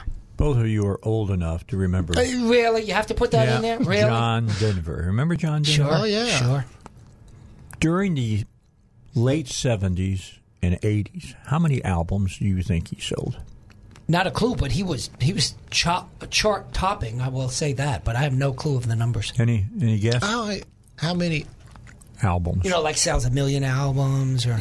Oh gosh! For you millennials, that was a piece of wax. that was when when you download the MP3. Those are accumulation of MP3s or whatever they are. MP4s now, right? It was usually about 10 songs on an album, and 4 of them were really good. The rest of them were filler, but not John Denver. He had a lot of good ones. Yeah. Rocky Mountain High. You think Poems, Prayers, and Promises. Remember that album? Yeah. That album had 5 number 1 hits. Wow. He sold 30 million albums. That doesn't surprise me at all. When he passed away, when he crashed his plane. Is that how he died in a plane crash? Yeah, he had one of those experimental planes. He was a pilot. Every one of how many musicians? Well, how'd he die? You just guess that it's a plane crash at this point, and the odds are you're right. And he was flying it, though. Nobody else was flying it. But he crashed and passed away. Montego Bay, I think, is where he crashed, in fact. And as I was checking out the story, because I got on talking about it, I heard Annie's song play on my phone. And I was just talking to Linda about it. I said, so many people hated John Denver because he had this really positive music that he did. But he sold 30 million albums. There is a guy out that does a tribute show to him. Is that right? I'd love to bring him through here. Yeah. That's a lot of albums. That's a lot. He was worth $60 million when he passed away. Not he bad. had a little bit of green. Not bad. Well deserved, right? Yeah. He was good. He didn't earn that money. You built the road. That's right. That's the Elizabeth Warren version of what John Denver is deserving. Baracks, all of them. Well, he stole it from her. Actually. We made the wax. Yeah. Well, by the way, he didn't pay. Well, we paid for the roads. What do you mean? And he opted out of paying for the roads. He paid for the roads too. Yeah. And by the way, are you giving part of your salary over for the $82 that you made last week? Are you giving part of that over to me because I paid for your road and you paid for my road? These leftists, all they know is how to take away other people's money. All right. With that in mind, for the people who maybe aren't interested in doing a big Thanksgiving get-together or whatever. What's going on over at All Aboard? If your family's in town, this is, I think All Aboard is, we're excellent for that. Bring your family. We have, you got grandparents, grandchildren, and it's just this time of the year when you bring everybody together, So it is a great time when you can be entertained. You can bring the grandchildren, so it's not just one of those places like, oh, do we not go there because, we can only go here with our kids. But you can go there with your kids, you can go with the adults, and that's just what trains have always been, that connection. It's brought people together and All Aboard, and that's what we, this time of year is great to bring people because, we're not in Chicago.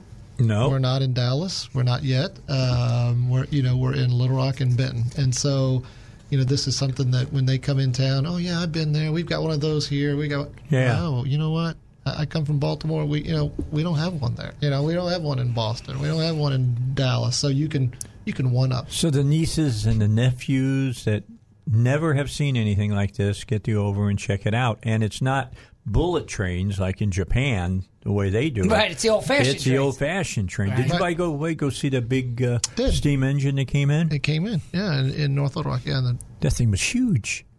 They built they had 13 of them, and that was the only one I think that was still. But everything was cast iron solid, So. So when they came through, it was a bunch of smoke for you. Yeah, that. Gotta get that the wheel was as tall. I'm 6'3", and I stood right alongside the wheel. Man, if you said it was as tall as an elephant's eye, I would have broken Oklahoma. I'm just saying. Anyway, that was I saw it the last time it came through. Yeah. It came through a few years ago, and it was incredible to see that thing. It was a huge piece of work. But I forget who I was talking about, and they said, you look at that, and the light on the front of it had a little tiny generator. And now, if it was like an electric car today, they'd have a million other lights running with it, Yeah. as far as that goes. And it was powered by coal. Yeah. I mean, think about that. It's amazing. It is. Yeah. Just the sound of it. It's American ingenuity. So were you there when they left? When they got started again? No. See, I would love to hear it pull out. Yeah. Because it took a lot of power to get that sucker going down the tracks. I imagine. Yeah. I imagine. But great. It was great. I mean, there was a lot of people that came out to see that. And we're just fortunate to have it here. And like you said, it came 4 years ago, 3 or 4 years ago. Yeah. So it's the second time. It's great. Mm-hmm. Great. You hadn't seen it yet, Robert? No, I haven't. Oh, it will come through again. And when it does, I will personally call you. Yeah, let me know. Yeah, seriously. I'll take you down there because it's really trains are fun. Cool. Trains are fun. I can't remember any kid that didn't want a train when I was a kid. That's right. Right. Boy or seriously. Girl. Yeah, that's boy right. or girl. That's exactly right. It's not gender specific anymore. Yeah. Can you stay for a few minutes? Sure more? Can. Let's take a break, and then when we come back, we'll finish up events here from over at All Aboard here in Little Rock on Cantrell, out in Benton, off of 30, off of Alcoa Road exit. You'll want to go by and check it out. You might not go on Thanksgiving, but why not the day after? Why not the weekend? That's what you want to do. Have some fun. Have a good time with your whole family. They'll love it. They really, really will. My grandson loves that place. Anytime I want to go there, he'll be the first in the front seat. All right, so let's talk a little bit more about All Aboard. It's important to me that we remind you that as you do the holidays, part of the holidays is to not just eat leftovers. Eat some really good food and have some fun. Especially, I'm just going to say, if you got a family that's got young kids all the way up to adults, All Aboard is all about you. Well, they can really I are. add something in all seriousness, and that is, there's usually one person in the home, and traditionally, and I think even to this day, it's more often it's the woman, the mother, the wife. I'm not trying to be sexist. I'm being descriptive here. Sure, right? Be sexist. See if I can. Exactly. And whoever that person is, if it's the wife or it's the father or it's whatever, whoever is kind of the primary person for doing the cooking, they need a break too. And we often forget that. And so you have family coming in to visit maybe the whole week, and that person is stuck with preparing food every single day. Do that person a favor. And you, if you're not that person, offer up and say, listen, why don't we go out for lunch today? Why don't we grab dinner out today? Right. Because that makes a difference. Oh, it does. I mean, there's only so much turkey, dressing, mashed potatoes, and that you can eat. And so you're right about you that. You can make the sandwich the day after and things like that. But you're right. You kind of get that cabin fever. And, that is where all aboard is that release. Is that, and, it's just a great time, especially when families are together to come out. And, you're right. From seafood to vegetarian to American cuisine, if you want a barbecue bacon cheeseburger, You can get a barbecue bacon meatless burger other than the bacon. True. You can. You sure can. That's pretty good. Yeah. That's covering all the niches. That's as right. Far as that's concerned. That's right. Because everything goes better with bacon. There you go. That's just the way it is. Just the way it is. You get bacon on top of your bacon. Yeah. Right. So, tell me, how do you decide new food items? I mean, since you've opened, how many new items have you added to the menu? Well, that sweet chili shrimp that you tried is new. It's awesome. And, when I dine, like I said, we eat at a restaurant a lot, but, when you dine at other restaurants, you try what's on the menu. And usually what I'll find if you go to restaurants is just ask the staff, what's the most popular thing? You go to a Mexican restaurant, what's the most popular? They usually tell you, hey, this is what the guest orders. So that's usually where I find new menu items. Is just going to another restaurant and just finding, hey, I want to try that. What's that all about? And usually you go to the best places. Certain places has their niche. There's Threefold, they have dumplings, or if I just went there for the first time. And that's great, Yeah. And so, and they do a great job. Yeah, very nice dumplings. And so, you got to want dumplings, but very nice dumplings. You go to any of those restaurants, and, Big Orange, he does a great job with this stuff. And so, I mean, there's a lot, like I said, a lot of great restaurateurs out there. If we're coming to your restaurant for the first time and we ask you or another person working there, what's the most popular dish? They're going to probably say catfish. Catfish, yeah. Mm-hmm. They're going to say catfish. Mm-hmm. It is, we hand breaded that catfish, and we'll cook that. And like I said, everything on there, the fries are, hand cut fries that we season ourselves. You're going to get the hush puppy, which you just had. Like you're going to get, homemade tartar sauce. We cut fresh onion, lemon. You've got it all mixed up. But they're going to say that. They're going to say the shrimp. They're going to say the burgers are excellent. We put Italian dressing in our burgers. Oh, is that right? So that's our little secret. So you got a lot of little secrets. Yeah, those little secrets. Don't be giving them all away, Vince. I'm just telling you. But that's where you get it's flavor profile, and so that's right. And there's a lot of you can go to a lot of places. David Burgers does a great job, but they have burgers. That's the thing. That's just always been the America way. So as great as the burgers are at David's, I get the chicken all the time. Yeah. That chicken is awesome. Those chicken steaks.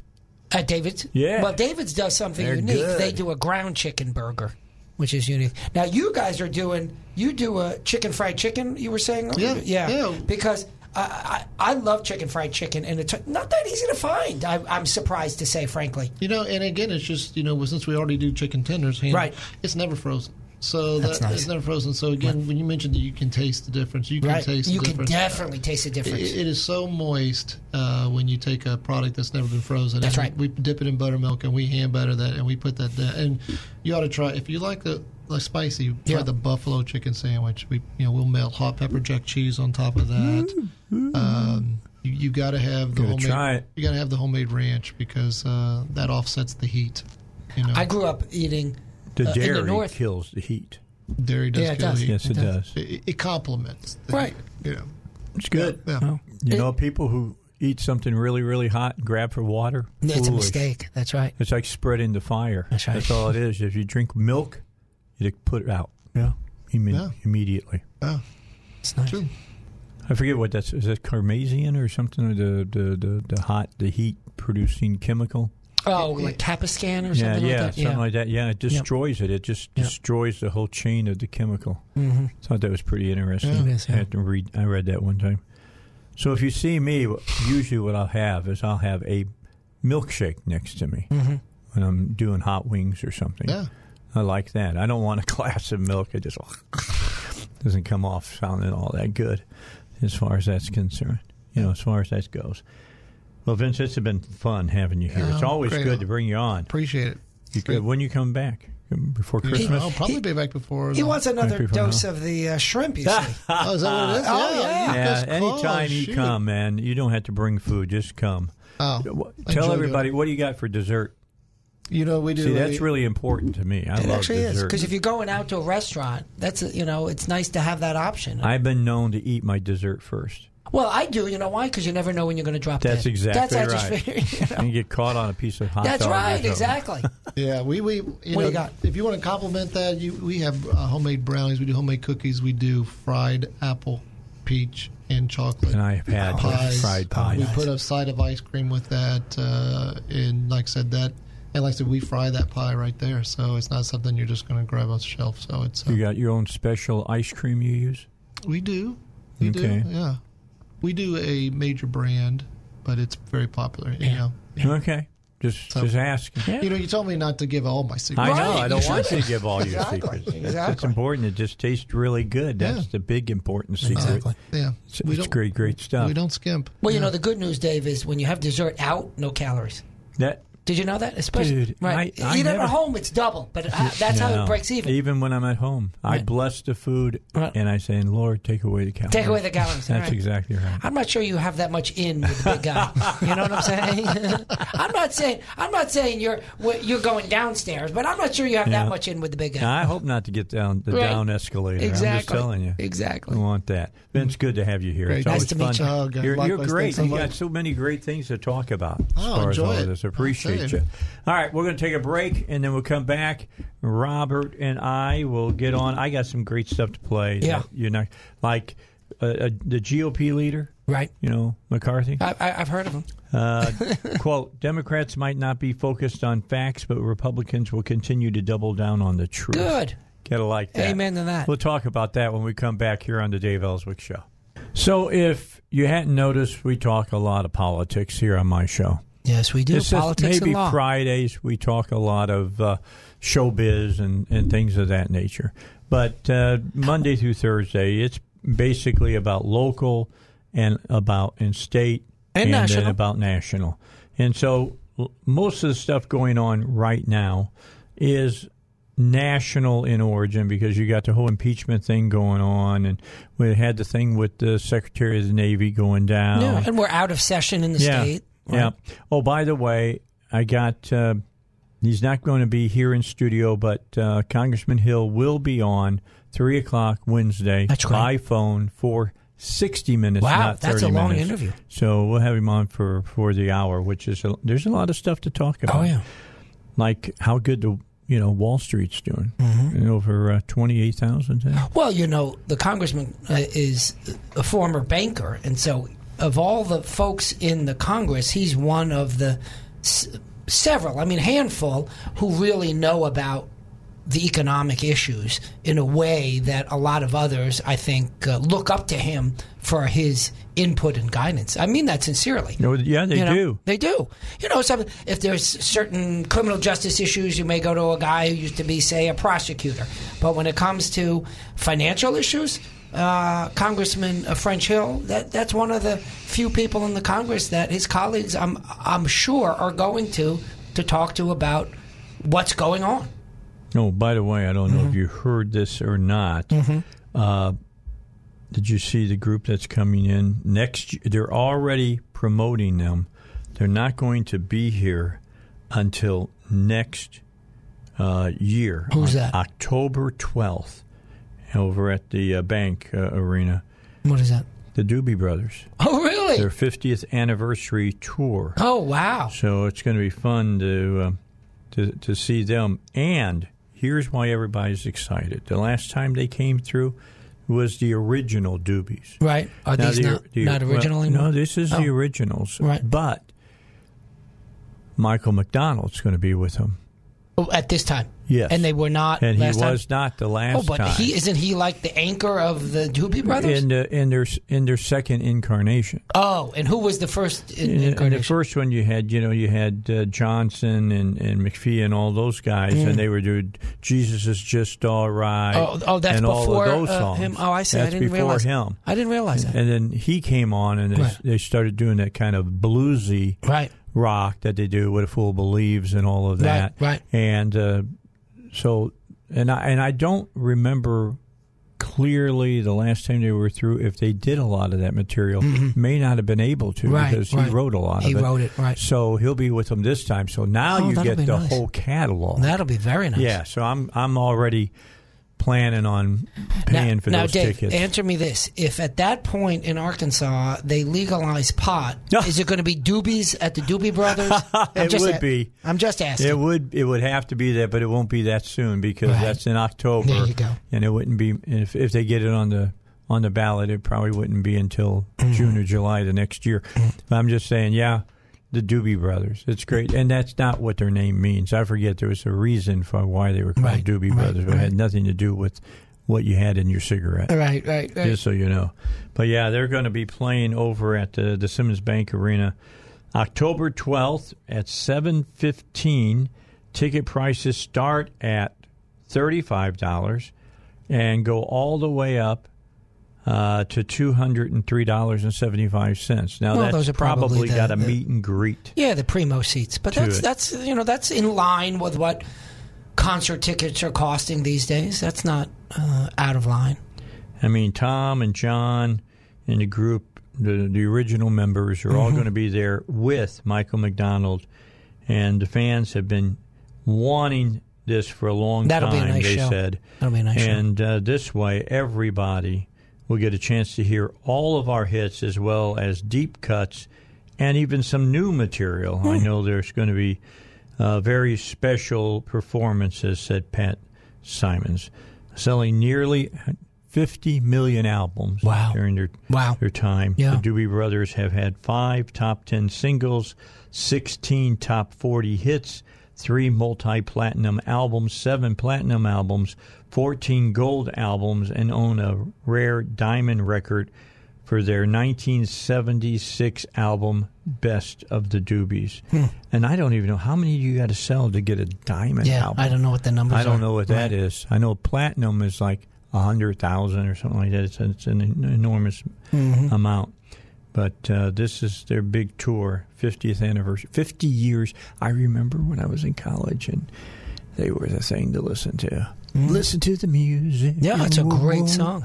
Yeah, the whole album was a great album. Wow. Yep, I had most of their albums. You still have your record collection? Dude, I wish I did. I used to, but I will just say a certain member of my family thought that it was ridiculous to hold on to all about 1,500 albums that I had. That'd be great to have. Oh, well, I would love to have them back, just because, and not because of albums, but because of all of that great album art and the LP notes that came with them and all of that. That was just, that was part of buying the album, getting home, opening it up, dropping it on the turntable, listening to the album, and as you're listening to it, read what the the guys that performed the music and stuff thought about what they were trying to convey. Right. It was always great. It was really, really good.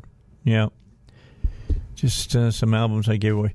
One that I really, my sister-in-law, married to my middle brother, Don. She didn't ask me. She just gave them away, because if I knew she was going to give them away, I would have said give them to me, because I would have wanted to keep them, collected them. She had every one of Elvis's albums. Wow. And just gave it away to her. There are some albums that have significant value these days. Oh, my God, yes. Like Rubber Soul by the Beatles. That album's worth some money. My sister has a few albums that when we were cleaning out my mom's house, nothing, extravagant, but $100, $200 in terms. You can look it up online these days. Had a few of those together. Right. Some money. Oh, wow. And I'm not saying it's nothing. It's not like a $10,000 fine, but, sure. Yeah. And I don't think she intends to sell it. She just said, "Oh, it's cool to know." I'm gonna keep I should have Bill Eggington on. He's the owner of Arkansas CDs and records, and he knows all that stuff too. Oh my God, he's got. I forget how many thousands, 16, 20,000 albums. Right. Because what you see in his business is like a third of what he owns. You go to his house, his basement is just wall-to-wall vinyl. That's funny. Unbelievable. He's got everything. Right. You say, yeah, you got Demons and Wizards by Uriah Heep? Yeah, right here. Yeah, you want to hear? Right. It's funny. And it doesn't have burn marks on the opening tracks or anything like that. I mean, he drops the needle on it, and by dropping it, I mean it's dampening, slowly lowers itself down. Play that, man. It's great. It's just sound not a lot of crackle and pop and all that you would get. That was the bad thing about vinyl. Everybody knows what I'm talking about. Sooner or later, you left an album out, and it was near a window, and the curtains were parted just enough that the sun could just shake, should just be on that album, and it would warp it. Yeah. It was not a permanent. It's not a permanent medium. Of course, you recall thereafter cassette tapes. Man, and that was an even less permanent. medium. Wait, now before cassettes, there was 8 tracks. I know, right? Oh man, those things sucked. Right. But anyway, yeah, you had the cassettes. Right. Then we went to CDs. Right. And see, I'm just telling you, this is the God's honest truth. If you can go out and get yourself a decent,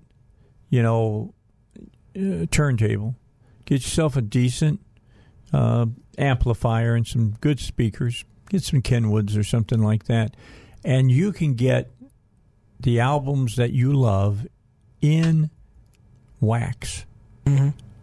They sound so much better than CDs. CDs sound flat when you play them compared to wax. I'm just saying, wax just got this really full, warm sound to it.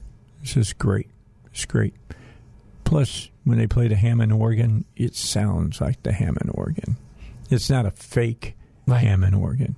Because those ones that they use, the computer kinds now, and they just, Hammond organ, okay, I push that button, it would play like a Hammond organ. Doesn't have the same sound. Right. Just doesn't have it, man. I'm just telling you. I mean, if you could listen to the band when they had the Hammonds out there, and you hear it on CD, it didn't sound like the same group. Just the way it was. I used the band for the simple reason of being from Arkansas. Oh, is that right? I didn't know that. Okay. A lot of their stuff. And I'm just telling you, man. Yeah. You go up to Cripple Creek on something that's done with vinyl, sounds totally different than what you hear on CD, or have a little stage fright or something like that. All right, we got to get to the news when we come back, I promise. All right, I promise. The GOP leader, the president, Kamala Harris, got to play something from her, of course. And do we really? How about Senator Tim Scott? Want to hear from Tim Scott? Yeah. He's got some interesting things to say as well. A lot to talk about still here on the Dave Elswick Show.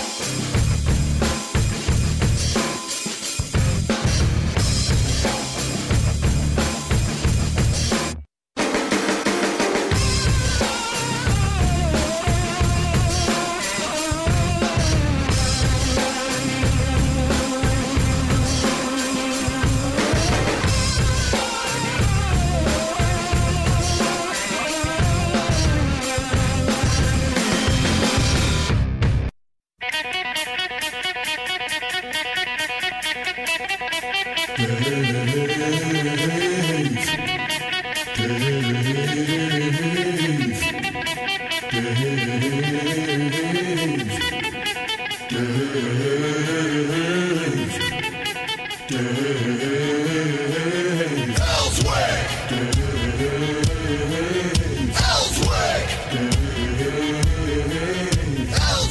move into the final hour. Hey, we're a day closer to Thanksgiving.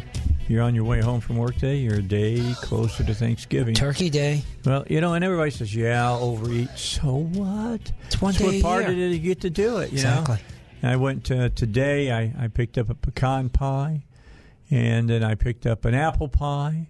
Of course, we got a pumpkin pie. Mm-hmm. So we're ready for all of that. I'm making chocolate chip cookies, snickerdoodles, and peanut butter cookies, along with I'm also making a fruitcake. And my fruitcake is not like the kind you buy at the store. It's not, it's not one of those you just use as a doorstop. It's not all gooey and nasty. This is a recipe that I bet you is 95 years old. It's a family recipe. A few years younger than you. Yes. 95 years old. I can't wait, man. I make them every year. Most people in my family don't care for it. I get up in the morning. I'll cut a slab. I think I liked it. Didn't I have it last time? Didn't I tell you I liked it? Yeah, I think that's right. I'm not just saying that. I remember you have had a cup of coffee with it. Ooh, yeah, good. Just saying, good. Those cookies, though. Those chocolate chip cookies you were talking about. That's what it sounds really good. Yeah, I like chocolate chip cookies. Everything you had last year at Thanksgiving was outstanding. Yeah, I mean that. And I cooked it all. That's right. This year I'm not cooking. That's okay. That's okay. I'm going through Kroger. We're going to see how they do. They usually have very nice stuff, I got to tell you. Yeah. Going to do prime rib this year. I just got to tell you, I wanted to do something different this year. That's very nice. Move beyond turkey this year to prime rib. A lot of my family will not be here. Part of my family is going to be down with another part of the family that lives in Texas who can't make it up this year. Yeah. And then for Christmas, Kevin and my daughter Jennifer and my grandchildren Ava and Cassandra and Gabriel, they're going to see Kevin's family out in California. Sure. Well, that's how it's always got to be a split, Yeah, that always happens. I don't think it's fair of any member of a couple to say we always have to be at this family's house. No, it's actually it's not a good recipe, no pun intended, for a relationship. If you always go to one side, you have to mix it up. Unless there's some particular circumstances. Both my parents have passed, for example. Obviously, that moots that issue. But as a general matter, you need to share those responsibilities. So, are you close with the other members of your family? Yeah. All right. So, do you get close at this time of the year? We were going to get together. The timing didn't work for Thanksgiving, so we're not getting together for Thanksgiving, but likely during the Christmas break, because we're all teachers, so we all have off during the Christmas break as well. Okay, so you're going to do something during the Christmas time. Yeah. That's good. Yeah. I think everybody should do that with their siblings. And look, if there's bad blood, figure out a way to work through it. Right. I mean, come on, man. Put them in the cold room. Short. There's always a cold room in the house. Just put them in the cold room. I mean, seriously, it's just life is too short to live with bad feelings for people. That's right. Just saying. Make a phone call. If you have someone, who's a relative, a family member, and you haven't talked to them in a while, make a phone call. All right. I just saw a new piece of information about Bloomberg. Yeah, tell me. We talked about the $30 million in ads. Yes. He has pledged to spend $150 million now. He's trying to scare some people out of the race. He really is. That's right. $150 million. He says when Super Tuesday comes up, Super Tuesday, by the way, includes Arkansas. Oh, is that right? Are we in Super Tuesday? Yeah, we're in Super Tuesday. I'm glad you told me. I didn't know. We're part of the SEC. Right. So think about that. Right. So we'll be getting some Bloomberg money here at 101.1. I'm there sure. You go. I have nothing against it. Do you think will they advertise on a conservative radio? Oh, I think so. Yeah. Absolutely. Yeah. Absolutely. All right. So the GOP leader was talking about what was going on now with this whole impeachment and all of that. Let's play that. Cut 13. Play cut 13 for you here on the Dave Elswick Show. Democrats might not be focused on facts, but Republicans will continue to double down on the truth and expose those for what it is, a political hit job on the president. Chairman Schiff is playing by his rules and won't provide the president a fair process. Again, we have not had a witness that we requested outside of those that Adam Schiff has gone through his audition. We do not have a process where the president's own attorney could have a cross-examination. We do not have due process. And again, despite all the advantage to Adam Schiff, he still cannot come up with a reason to impeach the president. There you go. Yeah. Yeah, we played that for you today about... But the point is valid, right, Dave, that he gets on TV over the weekend, he declares his parade of horribles and says, I need to check with my constituents, however, as to whether or not I will vote for impeachment. Wait, what? What? Or to borrow a phrase from our good buddy Joe Biden, come on, man. Yeah, I agree. Now, if I was a Democrat running for president, the other question I'd be asking about is Bloomberg News. Mm-hmm. Wouldn't you wonder about that? I mean, you got your own media arm, and they're going to be covering the election. You think they're going to say anything bad about the boss? No, of course not. In fact, there was something. They said something that Bloomberg came out, the news came out and said, we're not going to say anything critical about the Democrats in general. Bloomberg News bans investigations of the founder. Right. Wow. Right. It's a scam. Woo. Yeah. So, like, if you hear anything about Bloomberg from, Bloomberg News, don't believe it. The president has been talking about this as well. I just noticed I had two number 13s here, Zach, just so you know. The last one that you played and then the next one, which is President Trump. And he's talking about the Republican Party, and this is something important we want to talk about. Check this out, what Trump said about the Republican Party. Having a great year. This has been an amazing year for our economy. And meeting these athletes, they're real athletes, I can tell you. It's a tremendous achievement. And we're bringing many of them over to the Oval Office. I guess all of them. So far, nobody's turned that one down because it is a special place. They want to be there within 25 years, somebody out of here. So, but we've had a great time. This has been the best economy we've ever had. We're up again today. We have a lot of things going. The China deal's coming along very well. It's a question of whether or not I want to make it. And tremendous things are happening. I think we had a tremendous week with the hoax, the great hoax. They call it the impeachment hoax. And that's really worked out incredibly well. And we have tremendous support. I think Roger's around here someplace. I don't think I've ever seen support in the Republican Party like we do right now. We've never had this kind of support. Okay, so what do you think about what the president said there at the end, that we've got great support from the Republican Party? I don't think that we've ever had this kind of great support.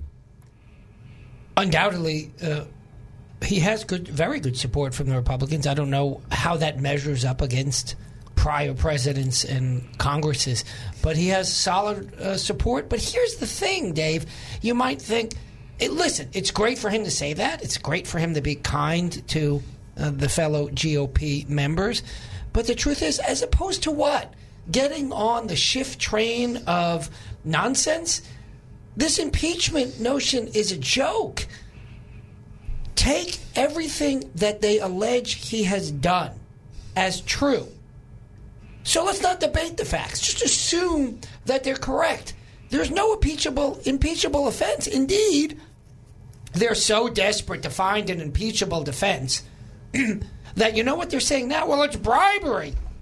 Why? As we discussed earlier or previously, bribery is one of the elements listed in the impeachment clause in the Constitution.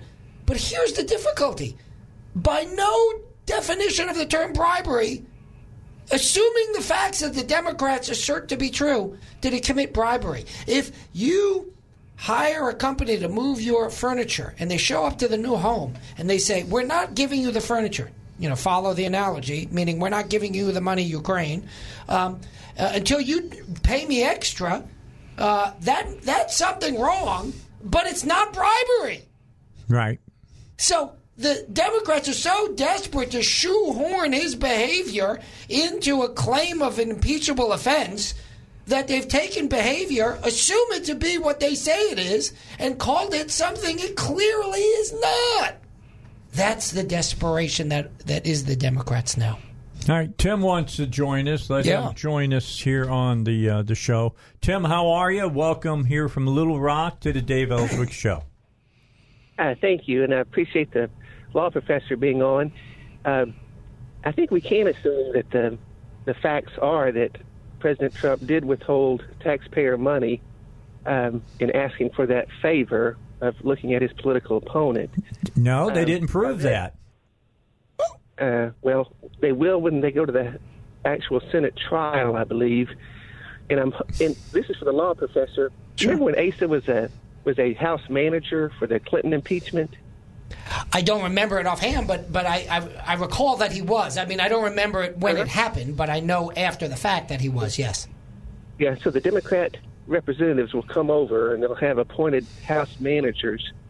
Will there be, at that time, will Giuliani, Pompeo, Mulvaney, would they be called? In the Senate, they will likely be called because the Democrats will be able to call their witnesses and the Republicans will be able to call their witnesses. So likely, yes. Very cool, very cool. Yeah. So I think it would be very informative. And again, whether it's, impeachment is not a, I read the Andrew McCarthy in National Review, who's a great Trump supporter. That's right. Say that, yes, you can no longer say there's not a quid pro quo. It happened.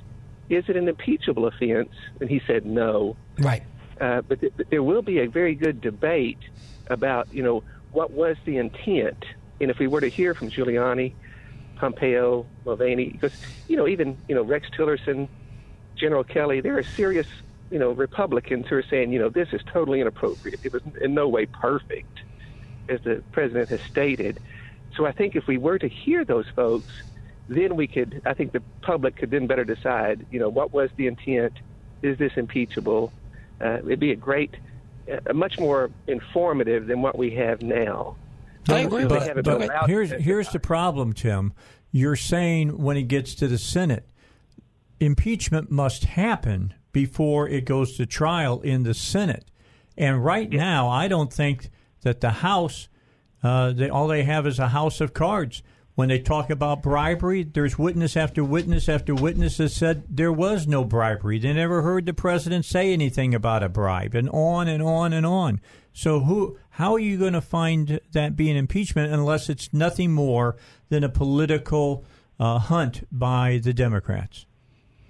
Well, I think they could make the strong argument that, again, there was abuse of presidential power, withholding that aid, and asking for political dirt on his opponent. I think they could make that. But is that what he said? I don't think that's what he said.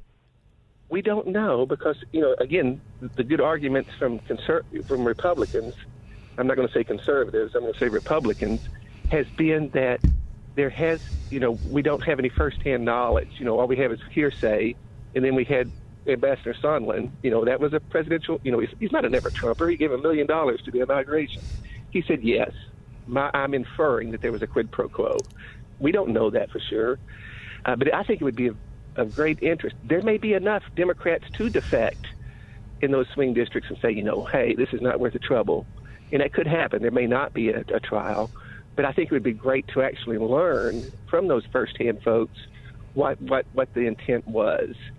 Well, what we heard. That's my take on it. Okay. Yeah. And we appreciate your call. I think Tim had some very insightful comments. It doesn't mean I agree with everything he said, but he had a very measured and reasoned comment. Look, there are many moving parts here. The question is whether there was an exchange for the money for pursuing some form of an investigation, and then what investigation? Because as you recall, Dave, what the Democrats always say is he was holding back the money so he could get dirt on his opponent. No, wait a second. To the extent that he was holding back the money for an investigation, the claim is that it was an investigation regarding this Burisma and what happened with Joe Biden stopping the prosecutor, or getting rid of this prosecutor. So that an investigation would involve someone that potentially is an opponent in the primary that's going to result in the final opponent against him doesn't mean that it is an investigation of simply to get dirt on an opponent, right? Meaning Joe Biden doesn't get a get-out-of-jail-free card like Hillary Clinton did just because he's a political apparatchik. So Trump is aware, as is everyone now, by the way, of what Biden said in that famous videotape where he strong-armed the Ukrainians to get rid of this prosecutor. Now, of course, the mainstream media says, well, everybody agreed he was lousy. I don't know. Maybe he was lousy. But again, why is that not strong-arming for his own personal benefit? And they would say, oh, well, they see, that's not what we're accusing Trump of, because he did it for a good motive. And that's the point that Tim was touching upon, which is, what's the motive of Trump saying he wants this investigation of corruption? For an investigation of corruption, or simply because he's going after Joe Biden? And the Democrats assume away that question. There's not even investigated. They assume away that question. Sounds a lot like Sondland. Right. Assuming. That's right. I assumed it. Okay. And he assumed it even after he had spoken directly to the president, asked the president, hey, what do you want me to do? And he says, I don't want you to do anything. I don't want no quid pro quo. Just let the Ukrainian president know to do what he's supposed to do, what he should do. Right. He had promised his people to get rid of corruption. So he's saying basically get rid of the corruption. Someone gave me an analogy. Which is, I don't know if it's politically correct, because gosh knows you always mandate that I have politically correct comments on this show, Dave. And they said, well, if someone goes into a bar and sees someone else at a bar and has some interest and goes up and says, can I buy you a glass of wine? And the other person, notice I'm keeping all the genders out, right? And says to the other person, can I buy you a glass of wine? And the other person says, sure. Now, what's the motive there? Right? Well, nobody knows. Right. Because if the motive is to exchange that wine for sex, that's prostitution, isn't it, Dave? I guess you could look at it right? that way. But if the motive is, I'd like to get to know this person, and then maybe something would happen, which might eventually include what I just mentioned, that's perfectly legal. So that's the kind of crass analogy to what's going on here. What's the bottom line here? One is legal. One is arguably, I don't know if anybody could be prosecuted for that, but the point is, what's the intent there?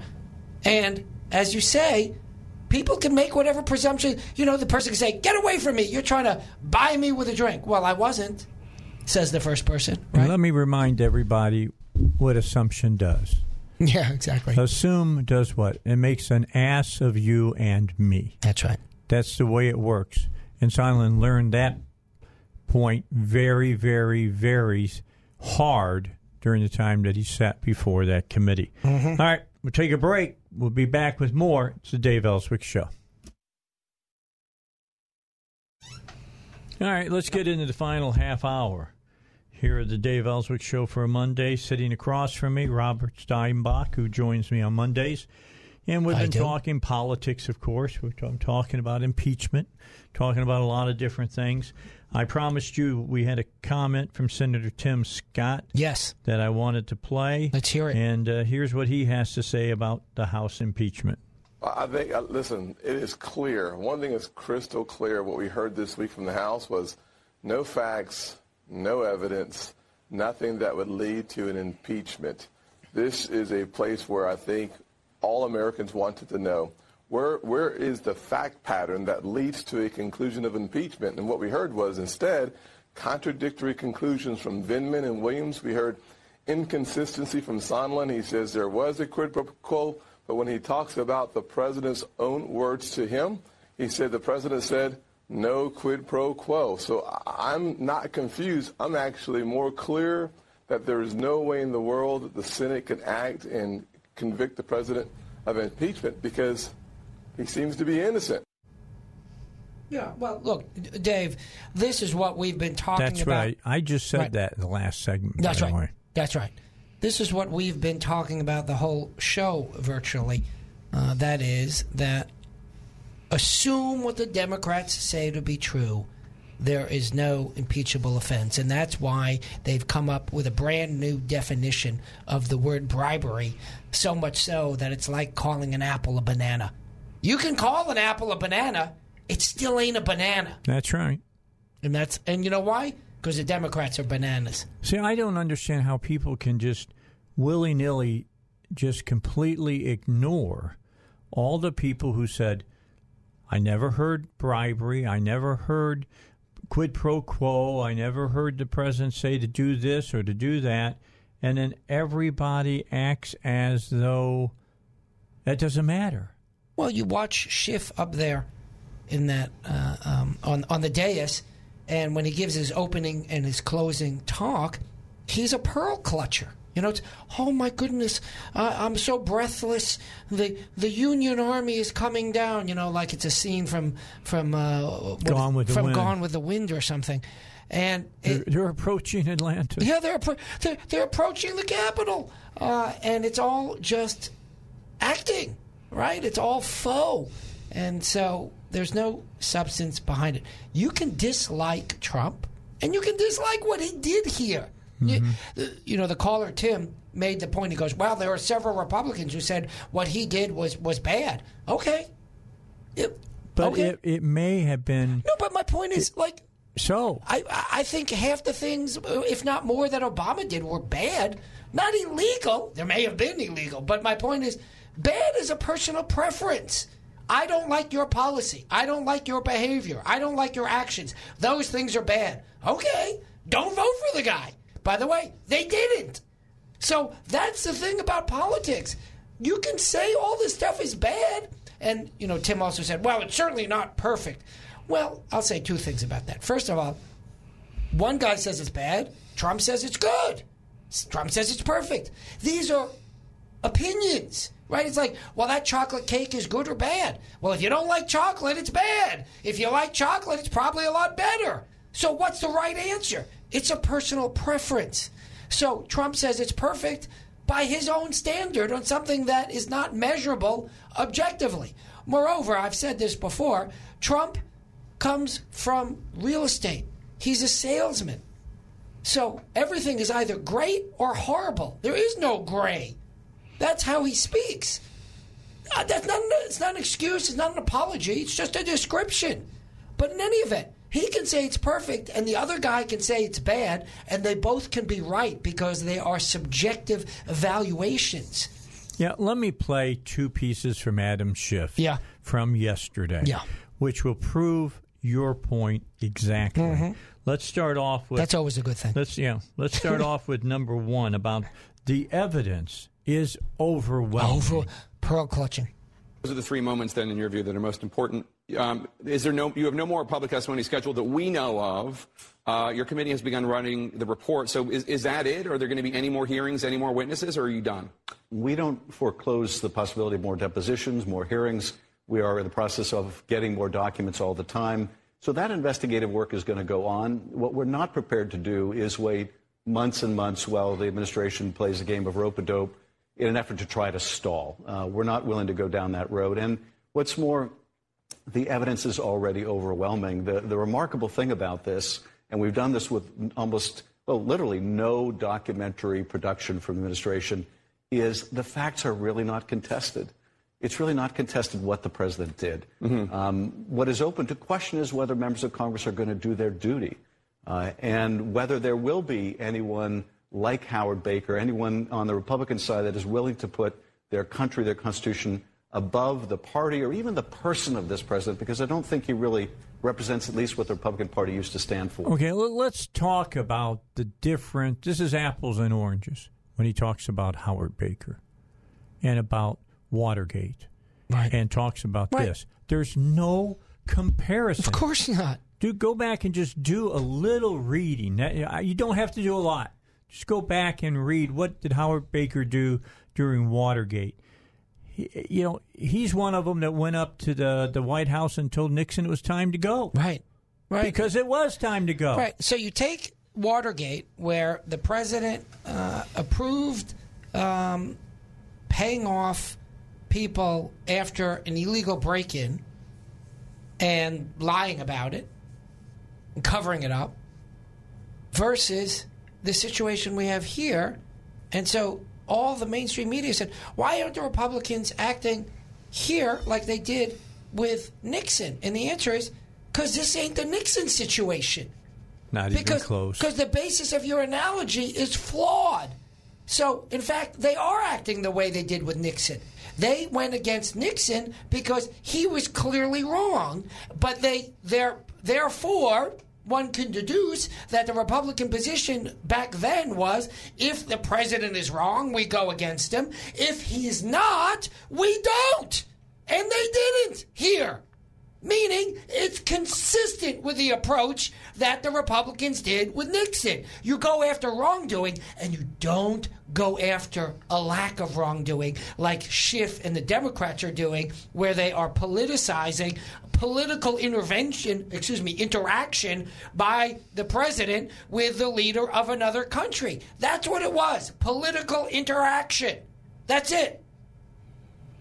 Yeah, I mean, that really ticks you off when they take some kind of historical figure and cast them in a position that is not even close to what you're talking about now. Right, it's the same thing that we talked about earlier in your show, Dave, when we discussed their new definition for bribery. They made up a new meaning for bribery. They make up a new standard by which Republicans or anybody should abide by, which is go after the president regardless of wrongdoing, rather than the standard demonstrated with Nixon, which was go after the president because of wrongdoing. That's a slightly different standard, even though only one word has changed. That's the problem. We see transparently through the facade that is the Democratic claim of impeachable offense, and there's no there.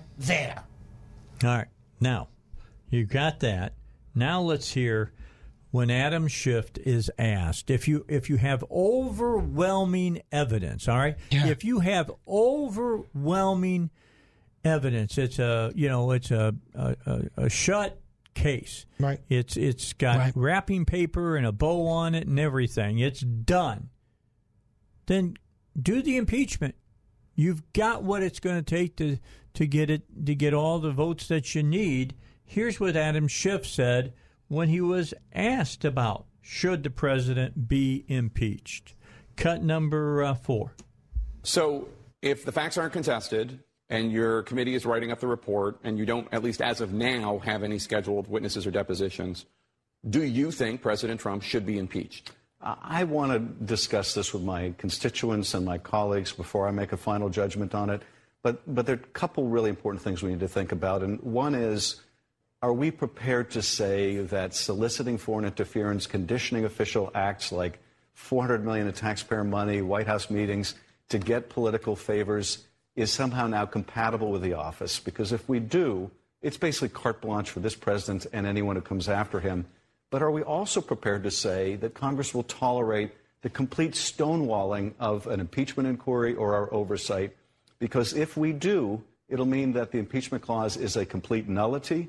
And more than that, our oversight ability is really an ability in name only. But if that's your view, and you've also said that this week's testimony, quote, goes right to the heart of the issue of bribery, and you've also said that what you've seen is, quote, far more serious than what Nixon did, explain to me how you have not come to the conclusion that the president should be impeached. I mean, it sounds like you think he should be impeached. Well, I certainly think that the evidence that's been produced overwhelmingly shows serious misconduct by the president. But I do want to hear more from my constituents, and I want to hear more from my colleagues. This is not a decision I will be making alone.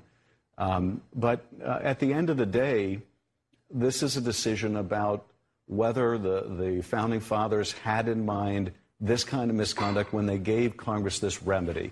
And I have to think that this is very much central to what they were concerned about. That is, a unethical man or woman takes that office, uses it for their personal political gain, sacrifices the national security to do so.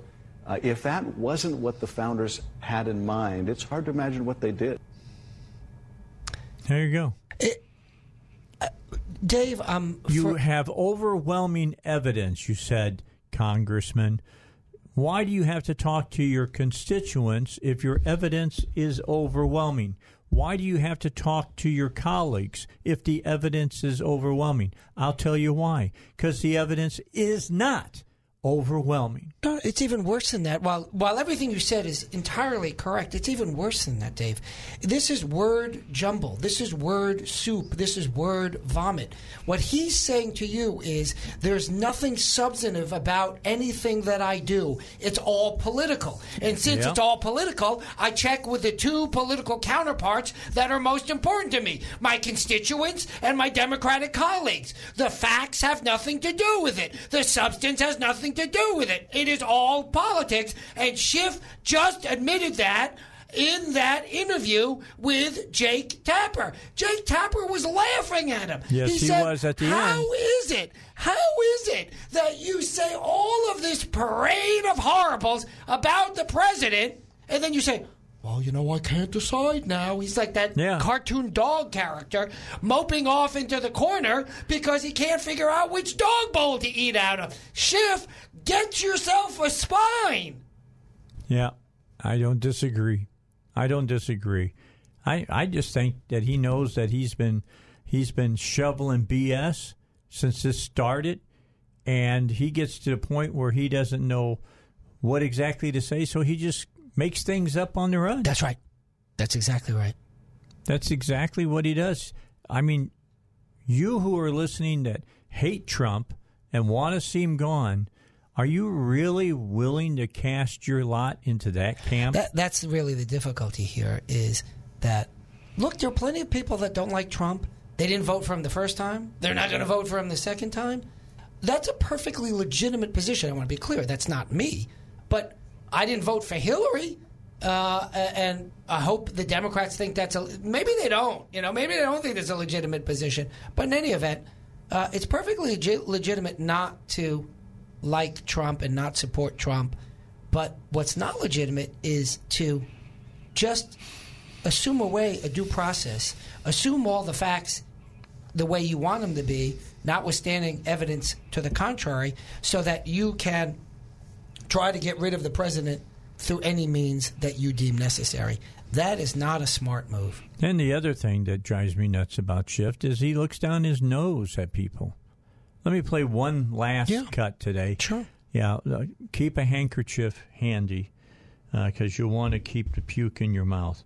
Adam Schiff talking about if we get a partisan impeachment, that would mean none of the Republicans vote for the impeachment. Well, that's what we will have. I guarantee it. What does that mean? Listen to what Adam Schiff has to say. Unbelievable. Here we go. This is cut number 9. And ultimately, if only Democrats vote to impeach the President Trump, and Republicans and maybe a couple Democrats do not vote to impeach him, vote against that, doesn't that suggest that this is a partisan impeachment? Wouldn't that hurt the credibility of the impeachment that only Democrats vote to support it? I think what it will mean if we decide that we cannot accept this kind of conduct in the President of the United States, and the Republicans decide that because of the president's party or because they're afraid of a primary or for whatever reason they cannot vote to support impeachment, I think it'll mean a failure by the GOP to put the country above their party. And it will have very long-term consequences if that's where we end up. And if not today, I think Republican members in the future, to their children and their grandchildren, will have to explain why they did nothing in the face of this deeply unethical man who did such damage to the country. Okay, so let me ask this question. How many Democrats voted for Clinton's impeachment? I don't know. I bet you we go back, we found not very many. Yeah. All right, does that mean that the Democrats put their party before their country? Well, I'd actually turn it around. Nancy Pelosi was the one who said this needs to be bipartisan. Yeah, absolutely. And can't do it unless it's bipartisan. And clearly it's not going to be bipartisan. And now Schiff says, by the way, if Schiff were a cup of tea, he'd be chamomile. I just want to, I can't. Man, the guy puts you to sleep when you're just listening to him. In any event, he says, well, if it's not bipartisan, they'll have to answer to their grandchildren. You know what all those Republican elected officials are saying? Okay. Yeah, we'll do Deal. that. Now you answer to your Right. grandchildren. Now you go answer to yours, and you answer to your constituents, Yeah. by the way, who he's seemingly checking with to determine whether or not all this parade of horribles is actually a parade of horribles. But put that aside for a moment, right? Yeah. So it's, look, they started out by saying it needs to be bipartisan. They had all their pearl clutching. They started their pearl clutching when it came to Mueller. That fell apart when they called Mueller. So then they were scrounging around like a dog looking for a bone that it lost in the leaves. And then they came upon this. Oh, yeah. No, we're still on the impeachment trail. They pull this one out.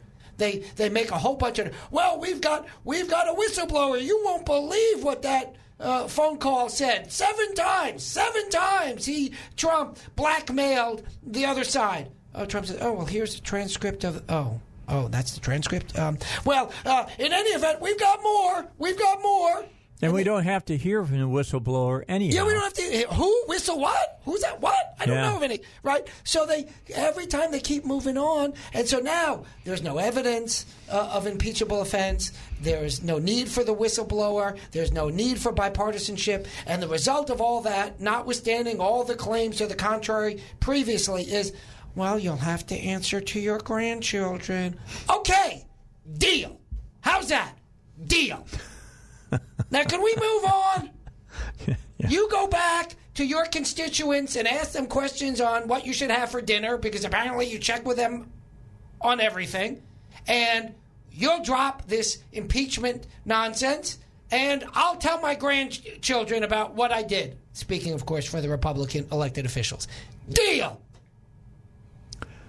All right.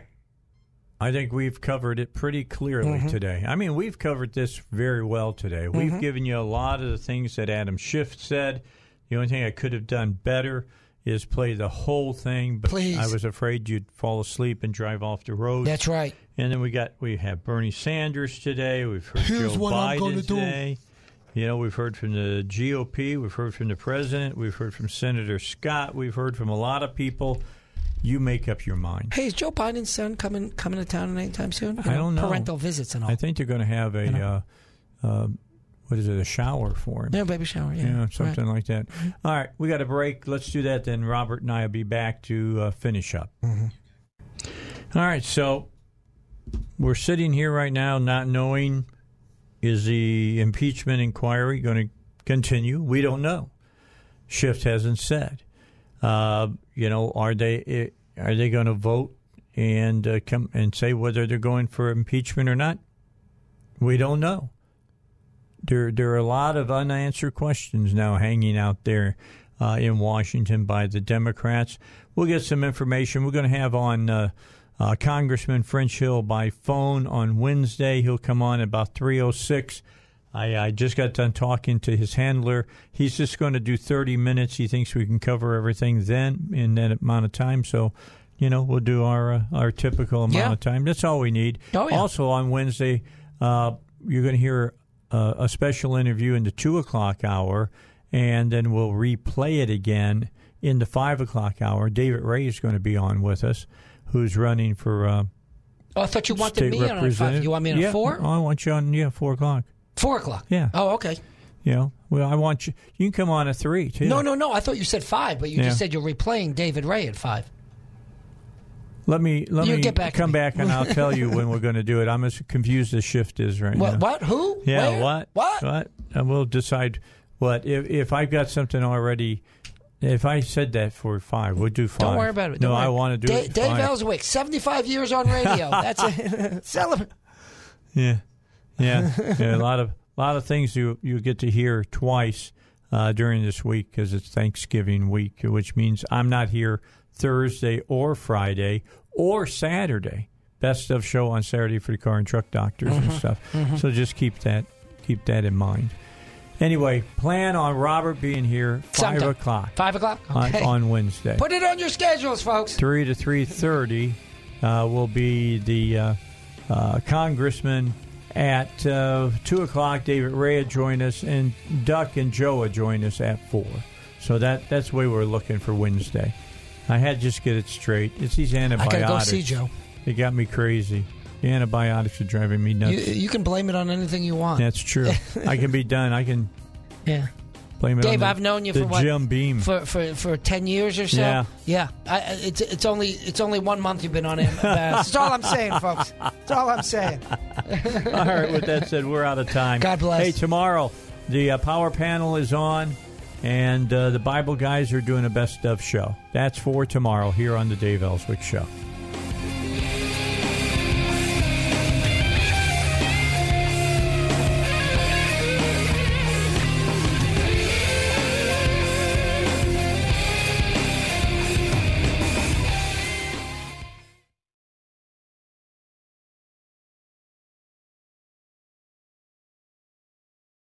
Three-star General Michael J. Flynn, head of the Pentagon Intelligence Agency, knew all the government's dirty secrets. He was one of the most respected generals in the military. Flynn knew what the intel world had been up to. He understood its funding. He ordered the first audit of the use of contractors. This set off alarm bells.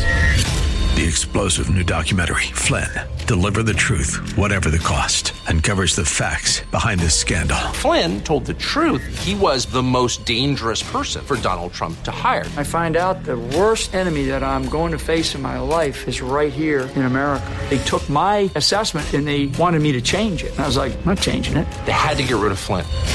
With in-depth interviews, archival footage, and never-before-seen personal records of the man behind the headlines. I just felt like I was drowning. Flynn, Deliver the Truth, Whatever the Cost. Available now. Watch it today. Go to salemnow.com. salemnow.com.